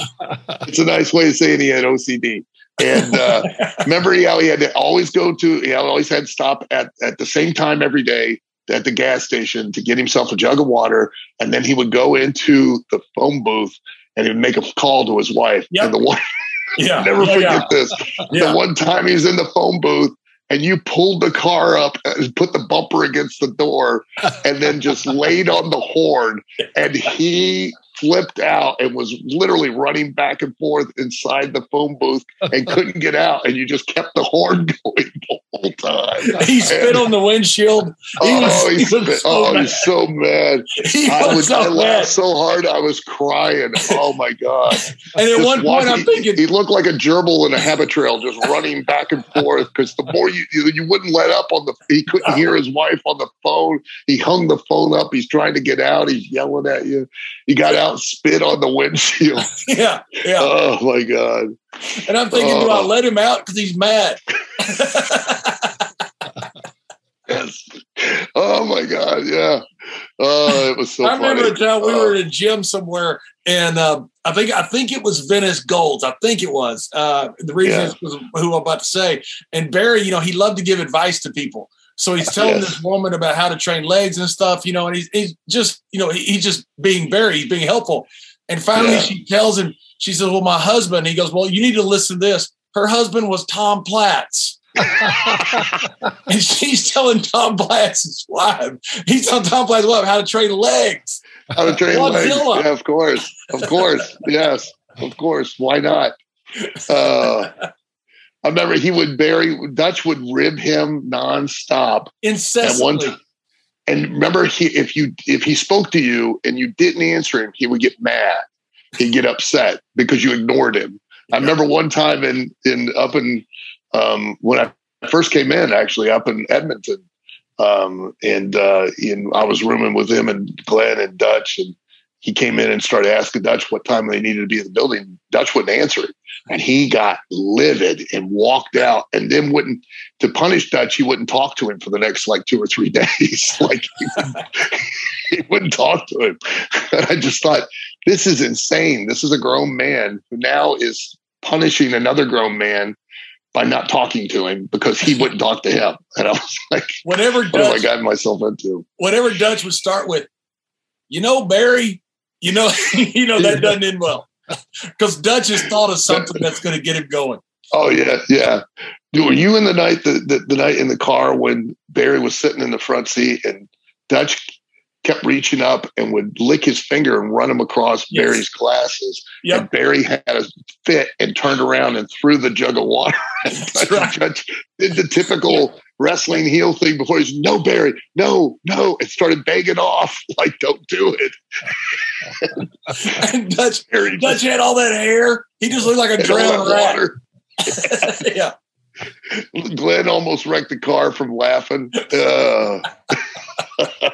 Is there anything incriminating there for the next governor of Tennessee?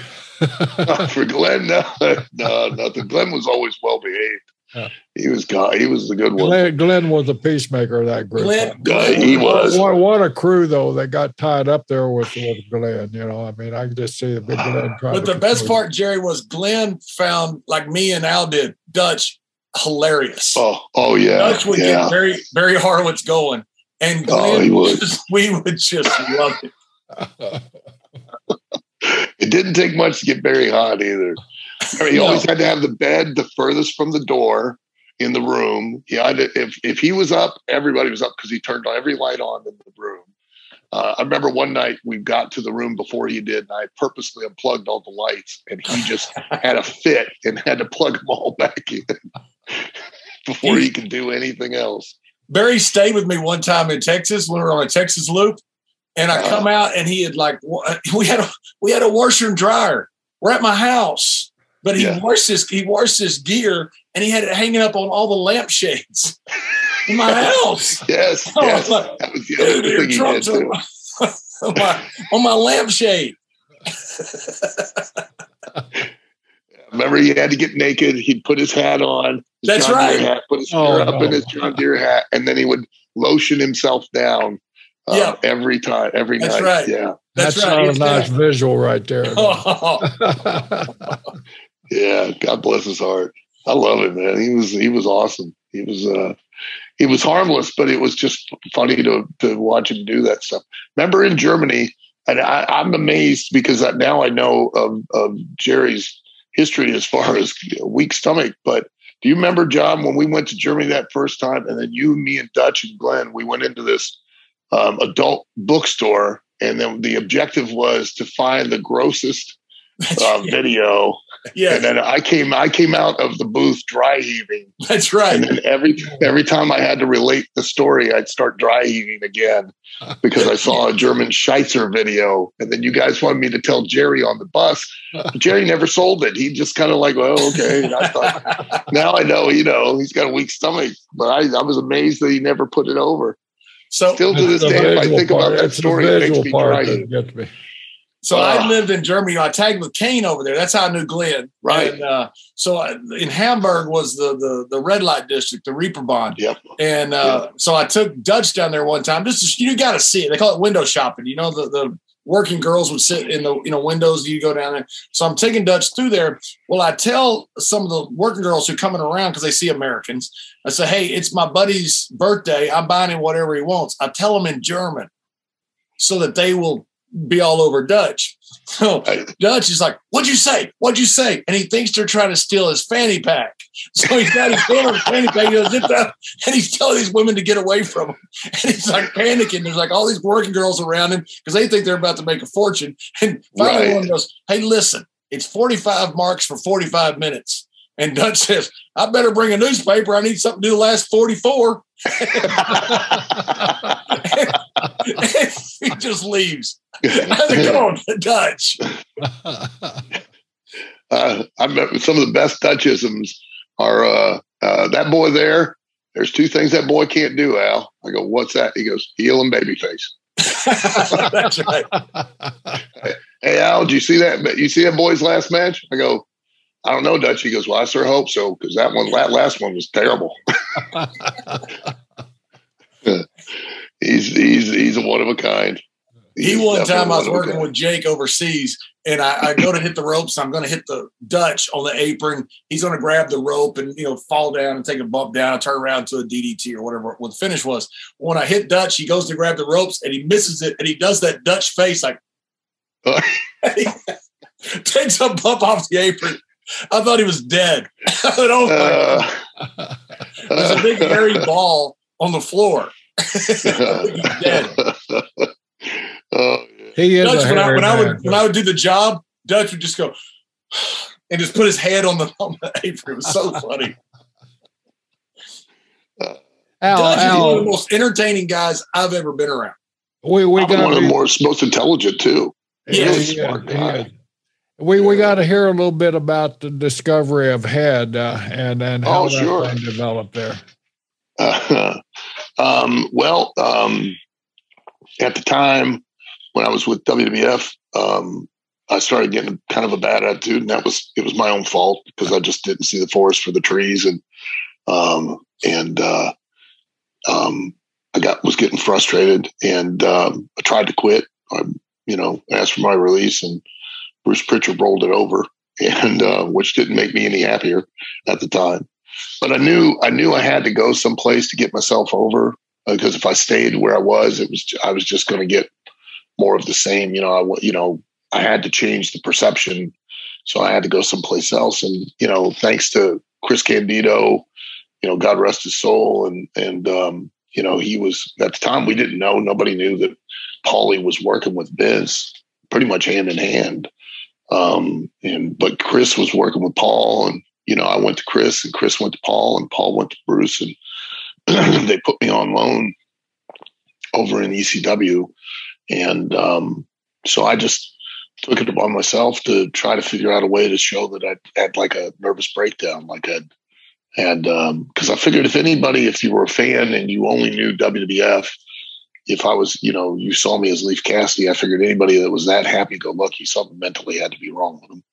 And And if you were one of the ECW fans, a little more where you followed wrestling and stuff, that at that time I'd been working for 14, 15 years. So I figured that I'd start to get frustrated and start to show the effects. So I tried different things to show that I was losing my mind, and none of them really got over. They didn't click.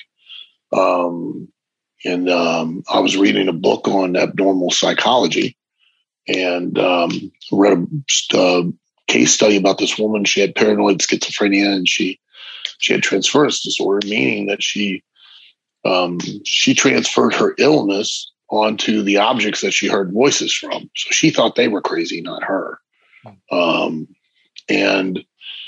I thought that was fascinating. And then I had gotten done at the arena there, in ECW arena. I worked with the great Sasuke, and then the Japanese Wally Yamaguchi, Shun Yamaguchi, not Wally, was backstage taking pictures for the Japanese magazines, and I was posing with great Sasuke, and I saw a styrofoam head, and I remembered one night it was me, Bob, and Bob Holly, and Sid Vicious, and Mick Foley. We were all riding in the car together. We were going to a house show in Northern California, and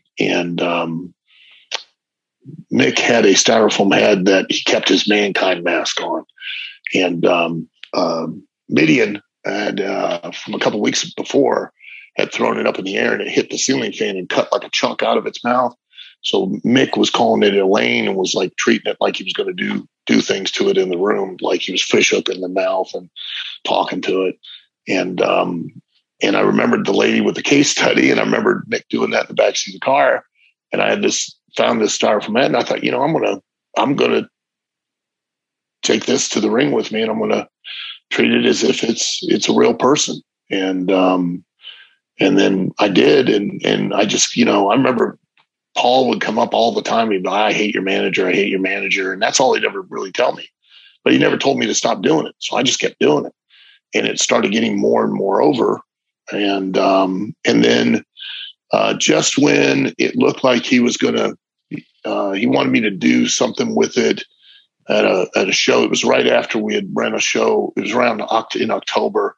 And he wanted me to come out and make a save on the Sandman and have a Sandman shirt wrapped around the head or something. And that same night, I worked with, what's his name? Max Moon, Paul from Thunder Bay, Paul Diamond.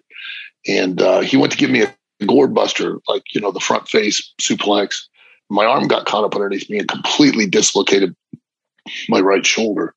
And so I was out, but that was the best thing that could have ever happened to me, because I was supposed to work on the November to Remember pay-per-view for ECW. And instead of having a match, they just put me in a backstage vignette where, I was arguing with the head in the locker room, and everybody else was completely normal. And I was the only crazy thing in the thing. And that got over more than anything else I did. And that's what kicked it all off, was that vignette. That was a merchandising hit too, right? I mean, you sold thousands. Yeah. And what people, they always, what does everybody want? And, it was a double entendre, but I really genuinely, and this was my fault too, because I should have had the conversation with Vince. I should have had the conversation with Vince. And that was, when I was doing what does everybody want? What does everybody need? If you pay attention, I get more angry as I'm doing it. It's because I'm getting jealous of the head. And I was trying to set it up to where I could do an angle where I could turn heel on the head and basically wrestle matches against it like it was a real person. And, and do the things like you do with everybody where you jump people in the back. And I was going to do all of that with the head. And I never discussed it with Vince, but that was the whole, what does everybody want? What does everybody need? What does everybody love? Because here I am, after all these years, I'm still not what everybody wants or needs or loves. It's this head, not me, and people just took it as a double entendre. So still got over. So that's all I cared about. And then when you come back to WWE, was that, what did Vince think of it? I think, I don't really know, again, and that was my fault. I should have had that relationship, and I should have had those conversations with Vince, and I didn't. And I think he saw the potential for it, but Vince Russo was more the fan of it who initially saw it and asked me to send in a tape so he could show it to Vince. And I don't think Vince ever really got it or understood it, because he was like, well, we're going to get you a head that talks. And I'm like, it shouldn't talk on its own. The idea is that it won't talk on its own, that I think it does.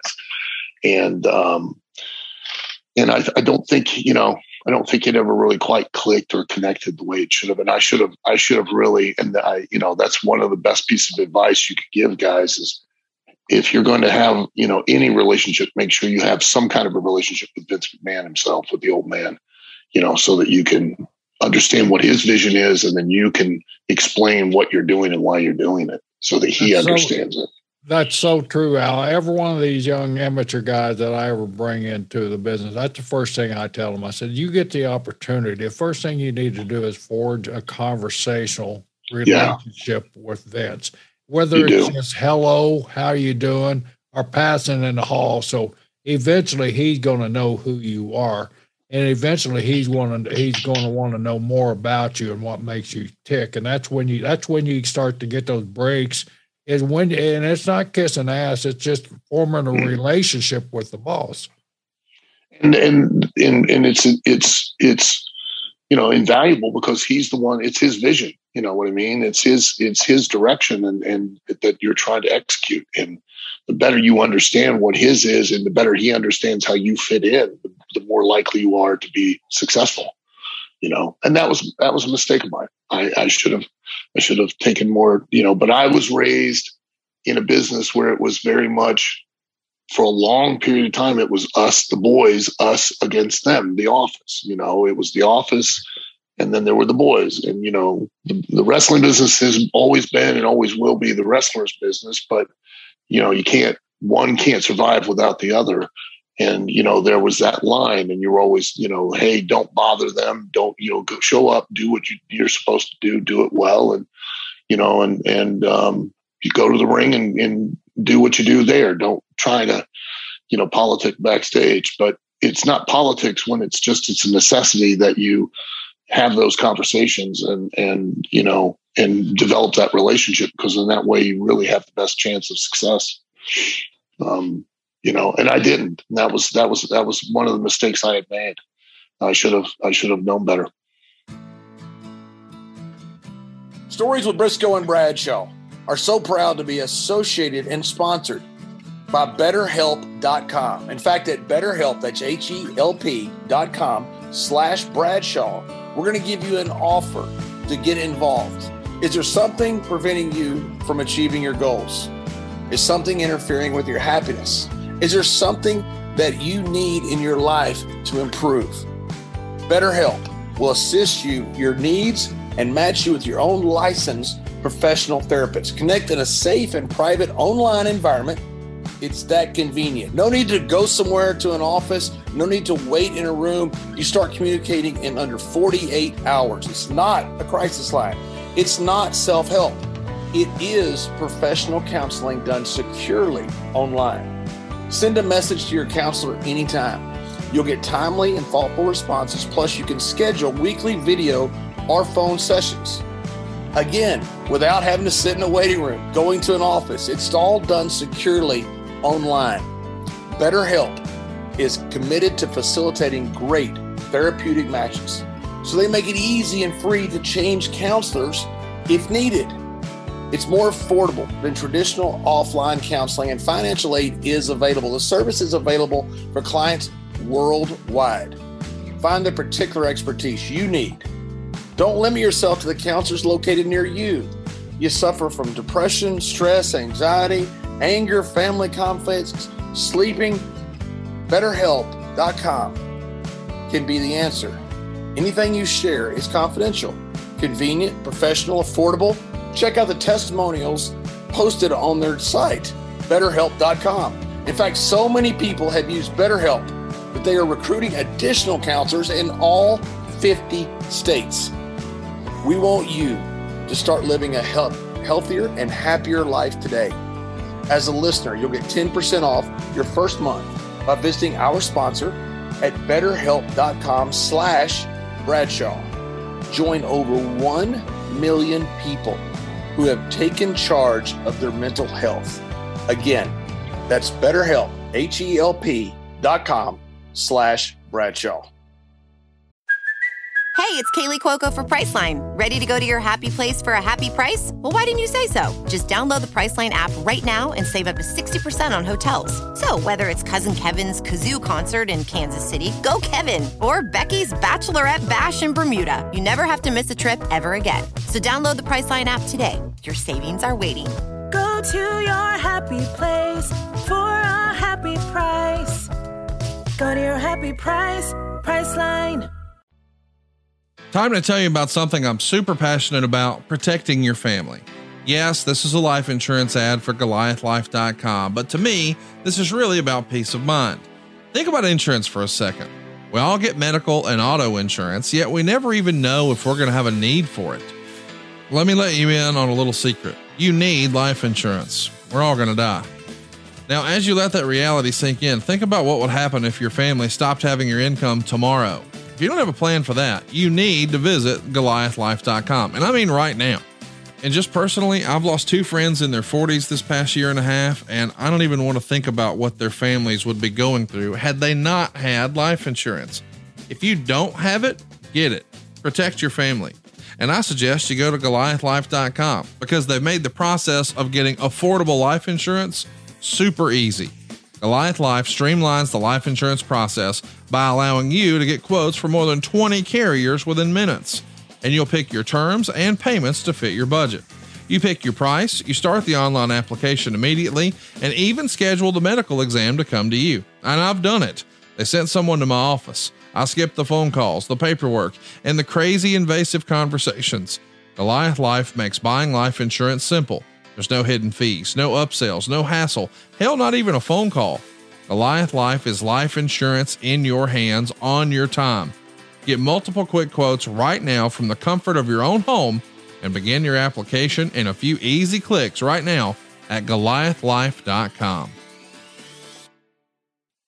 Now, as we move forward, you talk about really progressive, really forward thinking. With you and your schools out in Ohio Valley now, you've opened up satellite schools in different countries and things like that. And not only that, you've been a real pioneer on getting your school certified as a genuine trade school, which I think is remarkable. John and I just spoke about that briefly today. It's a brilliant idea what you're doing, and you're teaching the skill. Yeah, I'm trying to teach them a lot of things that have been lost over the years. I'm trying to teach them how to actually work, not wrestle or perform, but how to actually work, and to understand what a work is. That, I think that term in itself has gotten lost. When all 3 of us were brought into the business, work in a match was convincing the audience of the, that outcome was real, that, not what you did was real, but why you did it, that you were out there trying to use it to beat the guy so that you could make money because you were a prize fighter.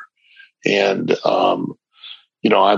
I try to get the guys to really understand that concept, that they're not selling that they're injured. They're selling the intent that's done to them or that they're doing to someone else.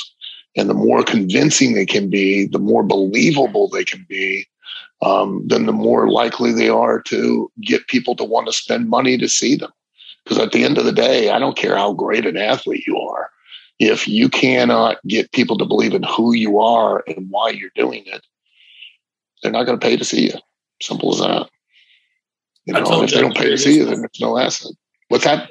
I've told Jerry this before about Killer Tim Brooks. Killer, tagged with Brody over in Japan. He was a tough guy, but he wasn't an arm drag guy. So one of the first times I ever met what later would call Smart Mark, he was talking about work rate. And he said, that Killer Tim Brooks, he's just terrible. His work rate's awful. It was the first time I'd ever heard the term. And I said, well, what do you mean? He goes, well, he can't put matches together. I said, let me ask you a question. If you brought Stan Hansen in to wrestle Killer Tim Brooks at the Sportatorium, would you pay to see that? He goes, I'd pay double. I said, you're right. He's not a good worker. Yeah, that's the essence. I've heard that term too. It's a guy. Killer drew you in. You believed in Killer. He wasn't an arm wrestling guy, but he drew money. He drew money because you knew this was a tough old man. But that really, even to this day, like the reason that Steve Austin got over as well as he did was because you could believe. You could believe the guy could kick somebody's ass. You could believe in Vince McMahon as a heel. You could believe in when you had that run as a heel. I tell people all the time, between Vince and you were the last real heels we've had in this business. You're it. That they're no more, because nobody knows how to be a heel, or that your job as a heel is not to get yourself over. It's to get the babyface over, because if you don't get that babyface over, you can't draw heat. And if you don't draw heat, you don't draw money, and we just don't have that anymore. We have lots of performers, but we don't have workers. And, there had always been, even when I broke in 82, I mean, the mantra was, wrestlers don't make money, workers do. And you endeavor to be a great worker, not a great wrestler, and, you've got to be convincing, and you have to be believable, and and if people can believe in who you are, like you could believe in Killer Dick Brooks, you could believe in who that guy was. And that was what made you now believe in anything he did, and if you go down the list of guys that drew money, to any degree in this business, it was because of the fact that you could believe in who they were. That was what allowed you to then believe in everything they did. And it's the most invaluable thing that a wrestler can develop. Yeah, I completely agree. And that's one of the things that's lost in people. They want to get this is awesome champs. They want to talk about work rates, and to me, a match that leaves everybody on their feet, that's a great match. Yeah. And not many people can do that. And you see guys, do all the flips and all the different stuff that they do. And to me, that's not, I get it. And it's magnificent and it's athletic as it can be. But the question is, does it draw money? And a lot of it doesn't. No, it doesn't. And the reason, it's not because of it being just a flip. It's because it's not done at the right time for the right reason, within the context of that you're using that to try to gain and then maintain an advantage so that you could potentially possibly win. I tell guys all the time, especially here in OVW, like, I don't care what you do. You can throw a bag of cats on each other. All I care about is, why did you do it within the context of trying to win and trying not to lose? For instance, like, doing dives. Hey, dive your happy ass off. I don't care. But let's be honest. If it were real, a real competition where if you won or lost dictated your ability to whether you paid rent, okay? Because that's what the stakes are.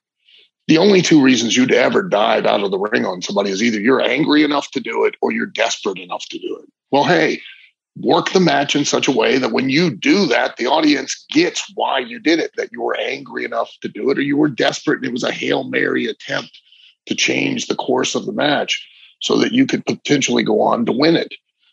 Don't just do it to do it, because you're taking an enormous risk, physically, legitimately a risk that you could have a life-altering or life-ending injury. One of the two of you could from doing it. And you're going to get a "this is awesome" chant or a "holy shit" chant, as opposed to people standing on their feet and going, "Oh my God, what's going to happen next?" I mean, that's insane, but that's what they're being directed to do now by people that claim they're experts in the wrestling business, that have never done it for a living in any way, form, or fashion, and are dictating to the talent themselves, "Hey, this is what's good and this is what's bad," and the talent are listening. What a description you just gave, and do it like just for instance, Undertaker did one dive in his life on pay-per-views.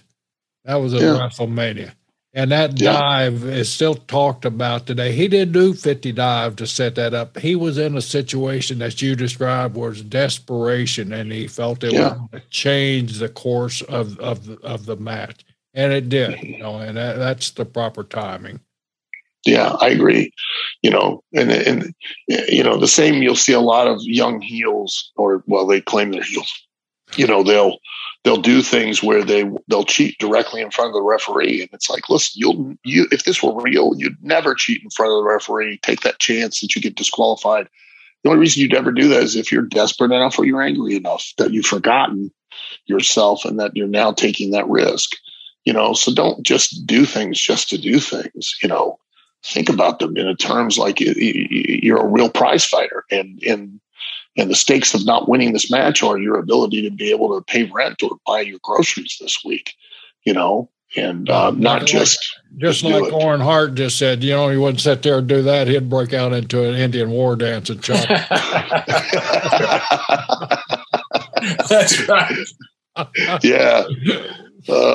Owen was awesome. Remember the night we were in Boston? The thing I hate the most is when heels will out promo a babyface. Yeah, they get over. Absolutely nuts. I would never out promo a babyface. Not that I was great at it or anything else, but I knew enough that I would give the other guy the zinger. And I could deliver it, and I could leave him speechless. But if I did, what does that do to the angle? It kills it. I mean, it kills him as a babyface, and it kills me as a heel. It makes me cool, and it makes me feel good. Like, oh, you see what I said to so-and-so? Which is great if we're pushing you as a babyface, but we're trying to get heat on you. So, your job's not to look cool. Your job's to make him look that much cooler so that then you can, get that heat and you draw some money, And I was just about to bring up Owen. Do you remember the night we were in Boston? Remember him and Blackman when he was Blue Blazer, and he and Blackman would travel together, and he would purposely get lost when he was driving the car, so he'd make Steve wear the Blue Blazer mask. Remember, we had just come back from Thanksgiving break, and remember Blackman always liked to get thrown over the rope, and then he'd skin the cat, which took forever for him to skin the cat to come back, but he always wanted to do the spot. And remember, the spot was Owen would throw him over the top rope, and he'd skin the cat. Owen would turn his back, and when he'd turn around, Steve would do a roundhouse kick, and Owen would duck it, and then they'd go do their other moves, right?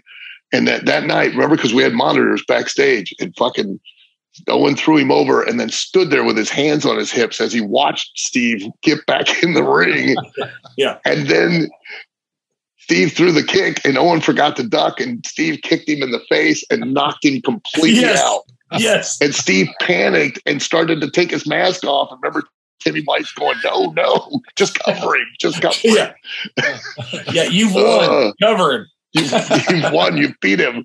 And then when Owen came to the back, he's like, oh, hey, guys, I'll see you guys when we get back from Thanksgiving. And I'm thinking, we just got back from Thanksgiving. Owen, where are you at? I remember one time we were up in Canada, they had, one of Joe LeDuc's nephews or something. It was like his first or second match in the business, and he couldn't run the ropes. He was not, he just wasn't good at it. He couldn't do it. Yeah. So they tell Owen, whatever you do, don't let him run the ropes. Okay. Just kind of take care of him. It's kind of like, it's sake. Oh my God. First thing Owen did, Owen locks up and goes crisscross. And he makes the kid run back and forth. And Owen would go across and he'd look, then he'd run, he'd look. It was so bad. George Steele was so mad.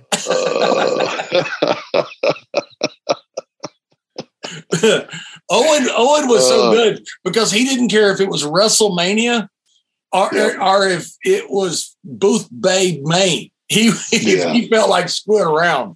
He screwed around. Remember the night in Kuwait when he and Steve Austin went out and they had that match where they overemphasized everything they did, and all the boys were in the back just on the floor pissing themselves laughing because it was ridiculous. That Kuwait was when Gerald Briscoe got double chicken wing by Stone Cold, wasn't it? Yeah. Yes, it was. Yes. Yeah, we had some fun. That's for sure. No, wait a minute. You chicken winged him, didn't you? Yeah, he tried to damn Texas jump me, so I did the double wing chicken wing. That's Steve rolled. Remember, it was a 50-yard walkway. Yes, rolled back all the way back, and Steve rolled the entire way. You guys have been picking on me for what we were there 7 days, 8 days, or 7 days. Yeah, and every night getting out of the ring because I had to set a ringside and do reports and all that. So every time you guys would get out of the ring, you guys would pick on me. So I just had my fill of Stone Cold was kicking my ass every night. So finally I said, man, I got to do something. It's the last night. What are they going to do? Last night. I hid because it was an elevated ramp. So I hid down on the bottom of the ramp there. When Steve got by me, I jumped up on the ramp. Now I'm thinking too, all of a sudden when I jump up on the ramp, all those people from Kuwait, they kind of close in like, who is this guy? What's he? Because I'm not on TV or anything. And Steve feels me, he turned around, I kick him, I double arm suplex him. From there, he starts rolling, kick me, and I kicked him, and he rolled the entire way back. We laughed, man, that was so fun. Do you remember we got the hottest guy in the history of the business, and Gerald Brisco chicken wing suplex. Chicken wing suplex. I could just see the report. Well, Steve got hurt. Well, how did Steve get hurt? Well, I suplexed him off the damn ramp, and they broke his neck. Yeah. So Steve's out there. Remember that term? Remember that time in Germany when the German ring announcer and every time Undertaker made his ring entrance, the lights would go off, and you guys would jump him and beat the shit out of him. Yeah. The lights would come back on, and he's just laying there in the ring, beat up, like for 19 days straight. Remember, you guys? Every time the lights went off, you'd jump him. We're not supposed to tell those stories out.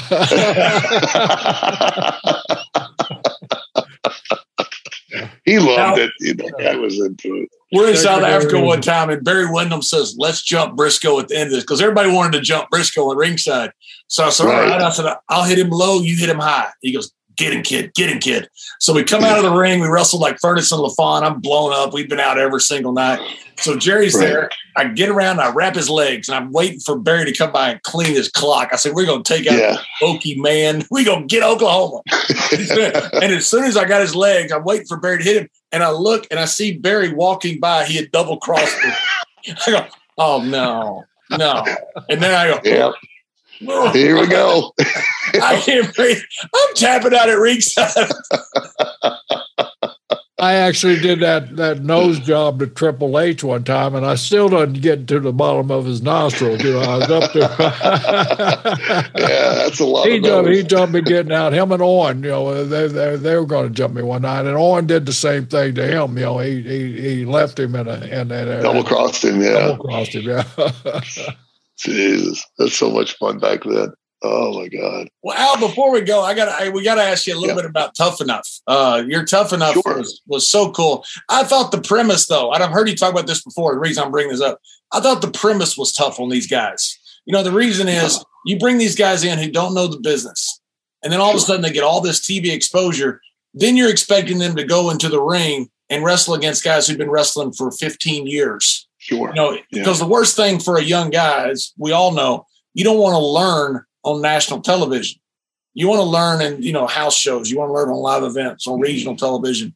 I just thought it was the concept was good, but making it work, I thought was tough. I thought that's kind of what happened with Pewter.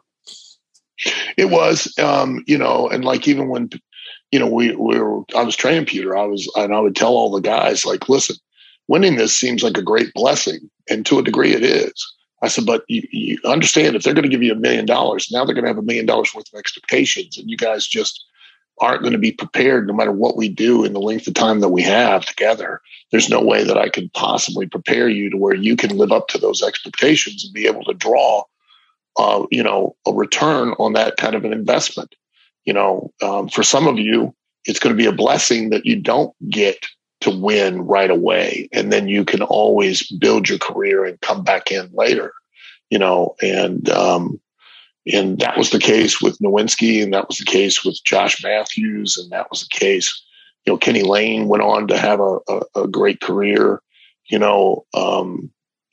Ring of Honor and other places around the wrestling business. And for Pewter, it was, much the same situation. Hey, and look, even, Morrison, he didn't, it takes so much time. Like Jerry and I, in what we were talking about before, it takes years to really learn and understand and to know what works for you, why it works for you, and how to use it to become an attraction and become a draw. And it was Tough Enough was a great vehicle to expand the audience base, because there were, tons of people still to this day. Hey, I didn't watch wrestling, but I watched Tough Enough. And then after I watched Tough Enough, I started watching wrestling. And my wife didn't watch it, and then she started watching wrestling because of Tough Enough. And it was a great tool to scout for new talent. But the best thing that could have been done and should have been done is to bring those young kids in, kind of the way that we used to, which is bringing them in and having them start at the very bottom, and beat them, and then once in a while give them a win, so that it keeps the interest of the audience. But then send them someplace like they used to. They sent Maven and they sent Miz and they sent Morrison down here to OVW, and let those guys learn in an environment to where they're not on a national stage and they can make mistakes and they can get that polish, and then bring them up, and then give them the push. But don't give them the push straight off of MTV. I know that the reason they did that was to try to capitalize on the audience, but you can put them in there and you can push them without letting them win, because even the most casual wrestling fans could understand and see that these guys are green as grass, and they're not going to have a chance to really, unless it's an upset victory, they're not going to have a chance to go on some kind of major win streak and work their way to the title. And granted, there's always an exception to every rule, but that pretty much played itself out in every circumstance with those kids, Yeah, and it's amazing what Miz did, to be able to. Mm-hmm. People don't understand, by the time we got to WWE, it was kind of like a pro football player. You'd already gone through middle school, you'd gone through high school, you'd gone through college. We'd gone through all these territories, and we'd all had been something somewhere. Yeah. Doesn't mean we're going to succeed in WWE, but we'd all been champions somewhere, or we'd main evented somewhere. These guys just get stuck out there and go, okay, good luck. And that's sink or swim. Tough. Yeah. Yeah. Sink or swim. And that's kind of what I try very hard to with OVW now is, I purposely produce a live television show every single week. And the only reason I do that is because for younger talent to have a place to where their first experience on live TV is not when they get to WWE, because that's the last place you want that to be your first experience on live TV, and I don't need to tell you guys, live TV from post-produced TV are two different animals, and you need to know how to behave and how to operate and maximize your time to its fullest, because if you don't, you're not going to get much of an opportunity to do it very often after that. So I purposely try to give that experience, because they can have as much information as they want, but if they don't have the real hands-on experience, they're never going to properly develop. They're never going to properly grow to where they're now worthy of the massive investment that WWE makes in them when they give them an opportunity to be on that stage. And I make it clear to all the talent that this is a matter of, it's not a job. You're not being hired by WWE, so you can't be fired. I love that new term. Well, they fired so-and-so. He's a talent. He can't be fired. You're as a wrestler, as a performer, you are a business. You're an independent entrepreneur. And excuse me for a second, I got to hang this up. All right. Sorry. Stan. All right, Stan. Yep. Okay, Stan. Yeah, it was. Sorry. Yeah, I'm getting calls and stuff, and inevitably that happens. But I'm trying to tell. I want to build a place where young talent can come and get experience, get exposure, and get an understanding of what the real business is.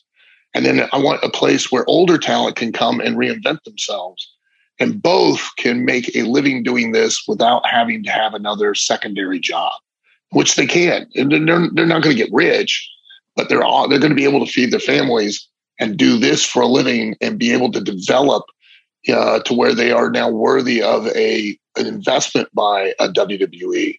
You know what I mean? And can hit the ground running and be focused on not critical acclaim of their match, but on the real gauge of what a wrestler's success is, and that is what kind of a house did you draw?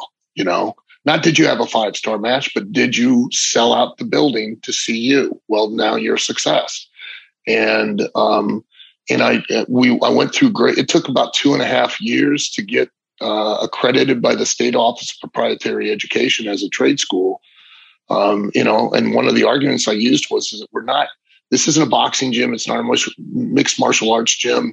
This is a wrestling trade school, because I'm not teaching these people just how to wrestle. I'm teaching them skills to pursue a vocation, to pursue a career where they could quite literally make life-changing money if they get the right opportunity and have the right amount of experience at the time, coupled with that opportunity to really exploit that opportunity to its fullest and really get a good run.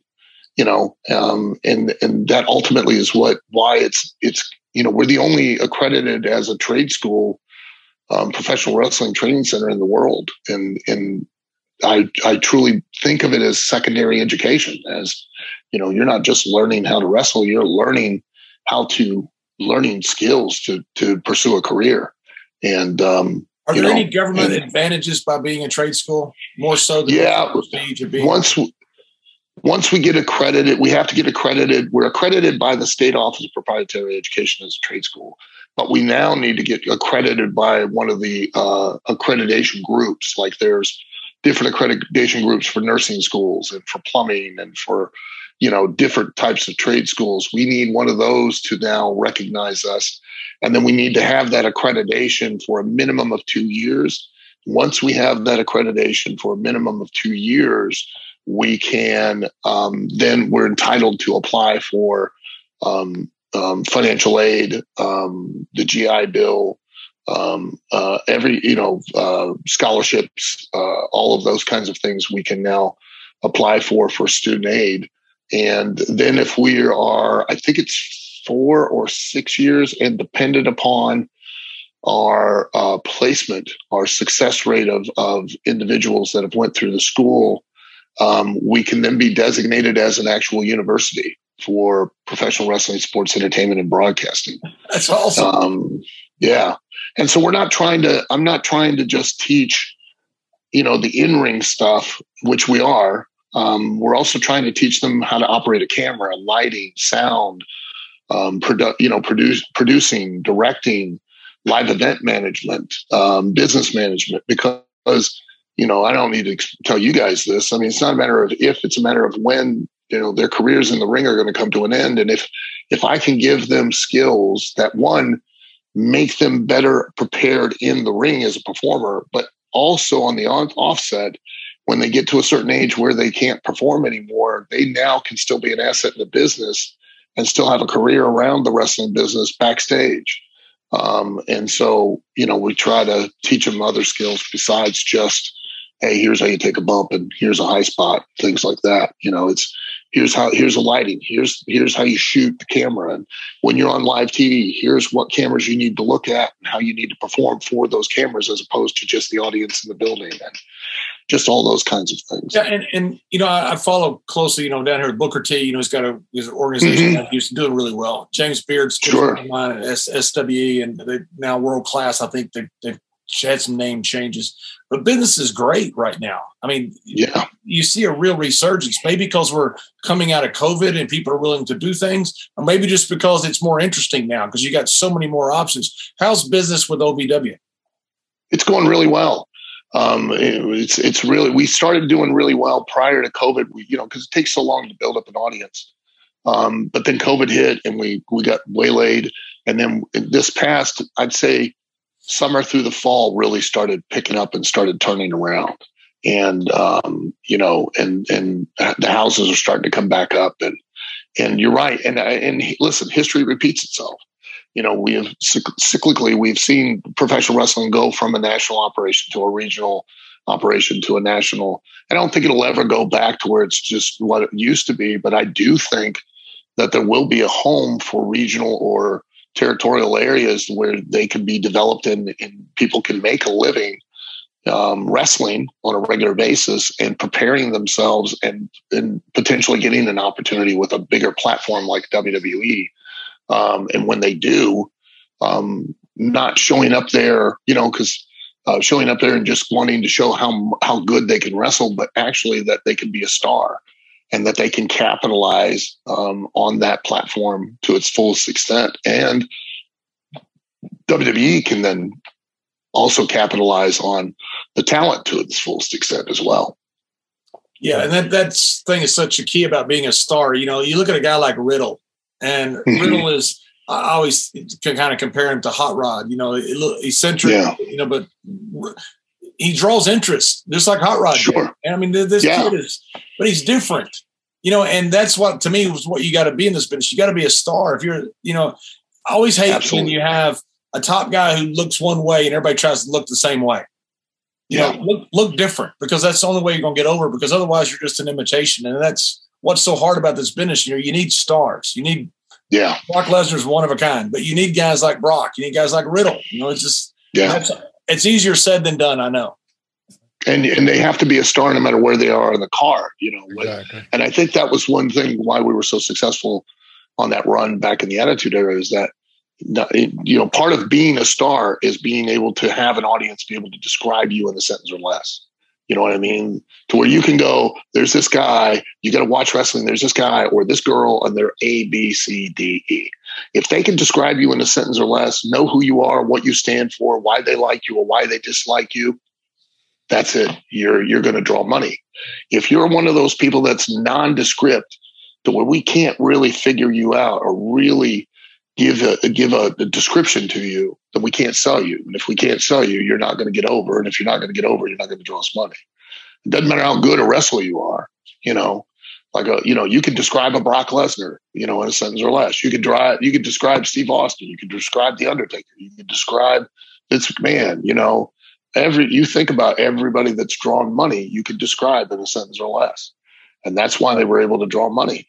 And that's the most valuable thing that anyone can ever develop in this business, is that ability to be able to be described in a sentence or less. Yeah. And one of the hardest things to do. Right. Well, yes, it is. Yes. Well, Al, it's been such a pleasure catching up with you. I know we kept you. Yeah. We for those that don't realize, we spent about 20, 30 minutes before the show talking too. So yeah, we did. That's what we love about it. It was awesome though, man, because it's so great. I haven't seen you guys in years. I missed you guys. It's good friends really catching up. Yeah. I tell guys all the time, like, conventions are there for the fans, but for us, it's like a family reunion, because quite honestly, we spent more time with each other back in the day than we did with our own families, being on the road. We were with each other more than we were with our wives and kids. And so when you get to see, you get to see some of the old gang, see some of the boys, it's like, man, it's so awesome to get to talk and hang out and have a chat with you guys. It really is. I appreciate you having me on. What we found out, Alan, it's so great to have you on. And when Don and I talked about when getting you on when we could, and man, it's a thrill, but you know what we're finding out now? We're getting back to some shade of normalcy. Going through our business. We all use this quote: "I hate people. I hate people."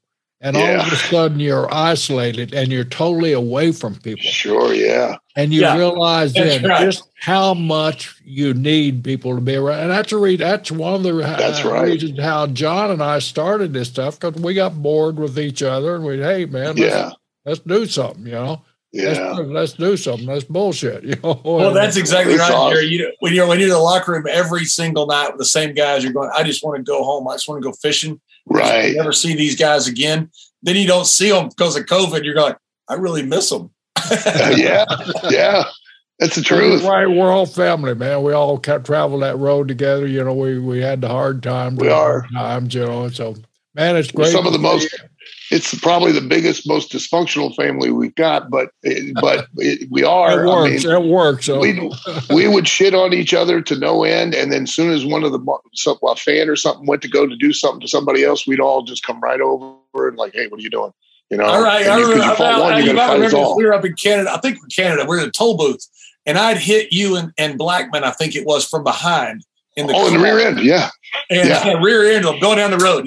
Guys on the road, we'd hit each other going 70 miles an hour down the road. And that's crazy that is. So I hit you guys, and we get up to a toll booth, and you reversed your car, just backed right into me. Like you're trying to hit me so hard, my airbag would come out. I was trying to pop your airbags. Oh no! And I'm stuck now. Got a car behind me. You pull up, you bash them up. Okay. I tap. I quit. Yeah, I remember that. I remember one time you and Ron were.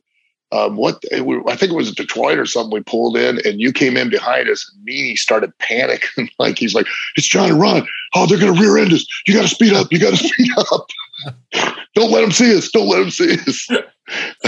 Paul Bearer made Kane pull over one time. He goes, I'll walk the rest of the way. He goes, I know they're behind us. He was like 7 miles. Glenn's like, Percy, you can't walk. Come on. It's the dead of winter. That's right. Al, thanks awesome. again, my friend, and I can't wait. Thank you guys. Al, I'm so proud of you. I'm so glad of OBW and all the things you're doing. I think it's just absolutely wonderful. I think it's a brilliant idea to become a trade school. I'm so happy for all your success and thanks for joining us. Thank you, guys. Let's just not let it be so long next time. I'd love to see you guys. Sure.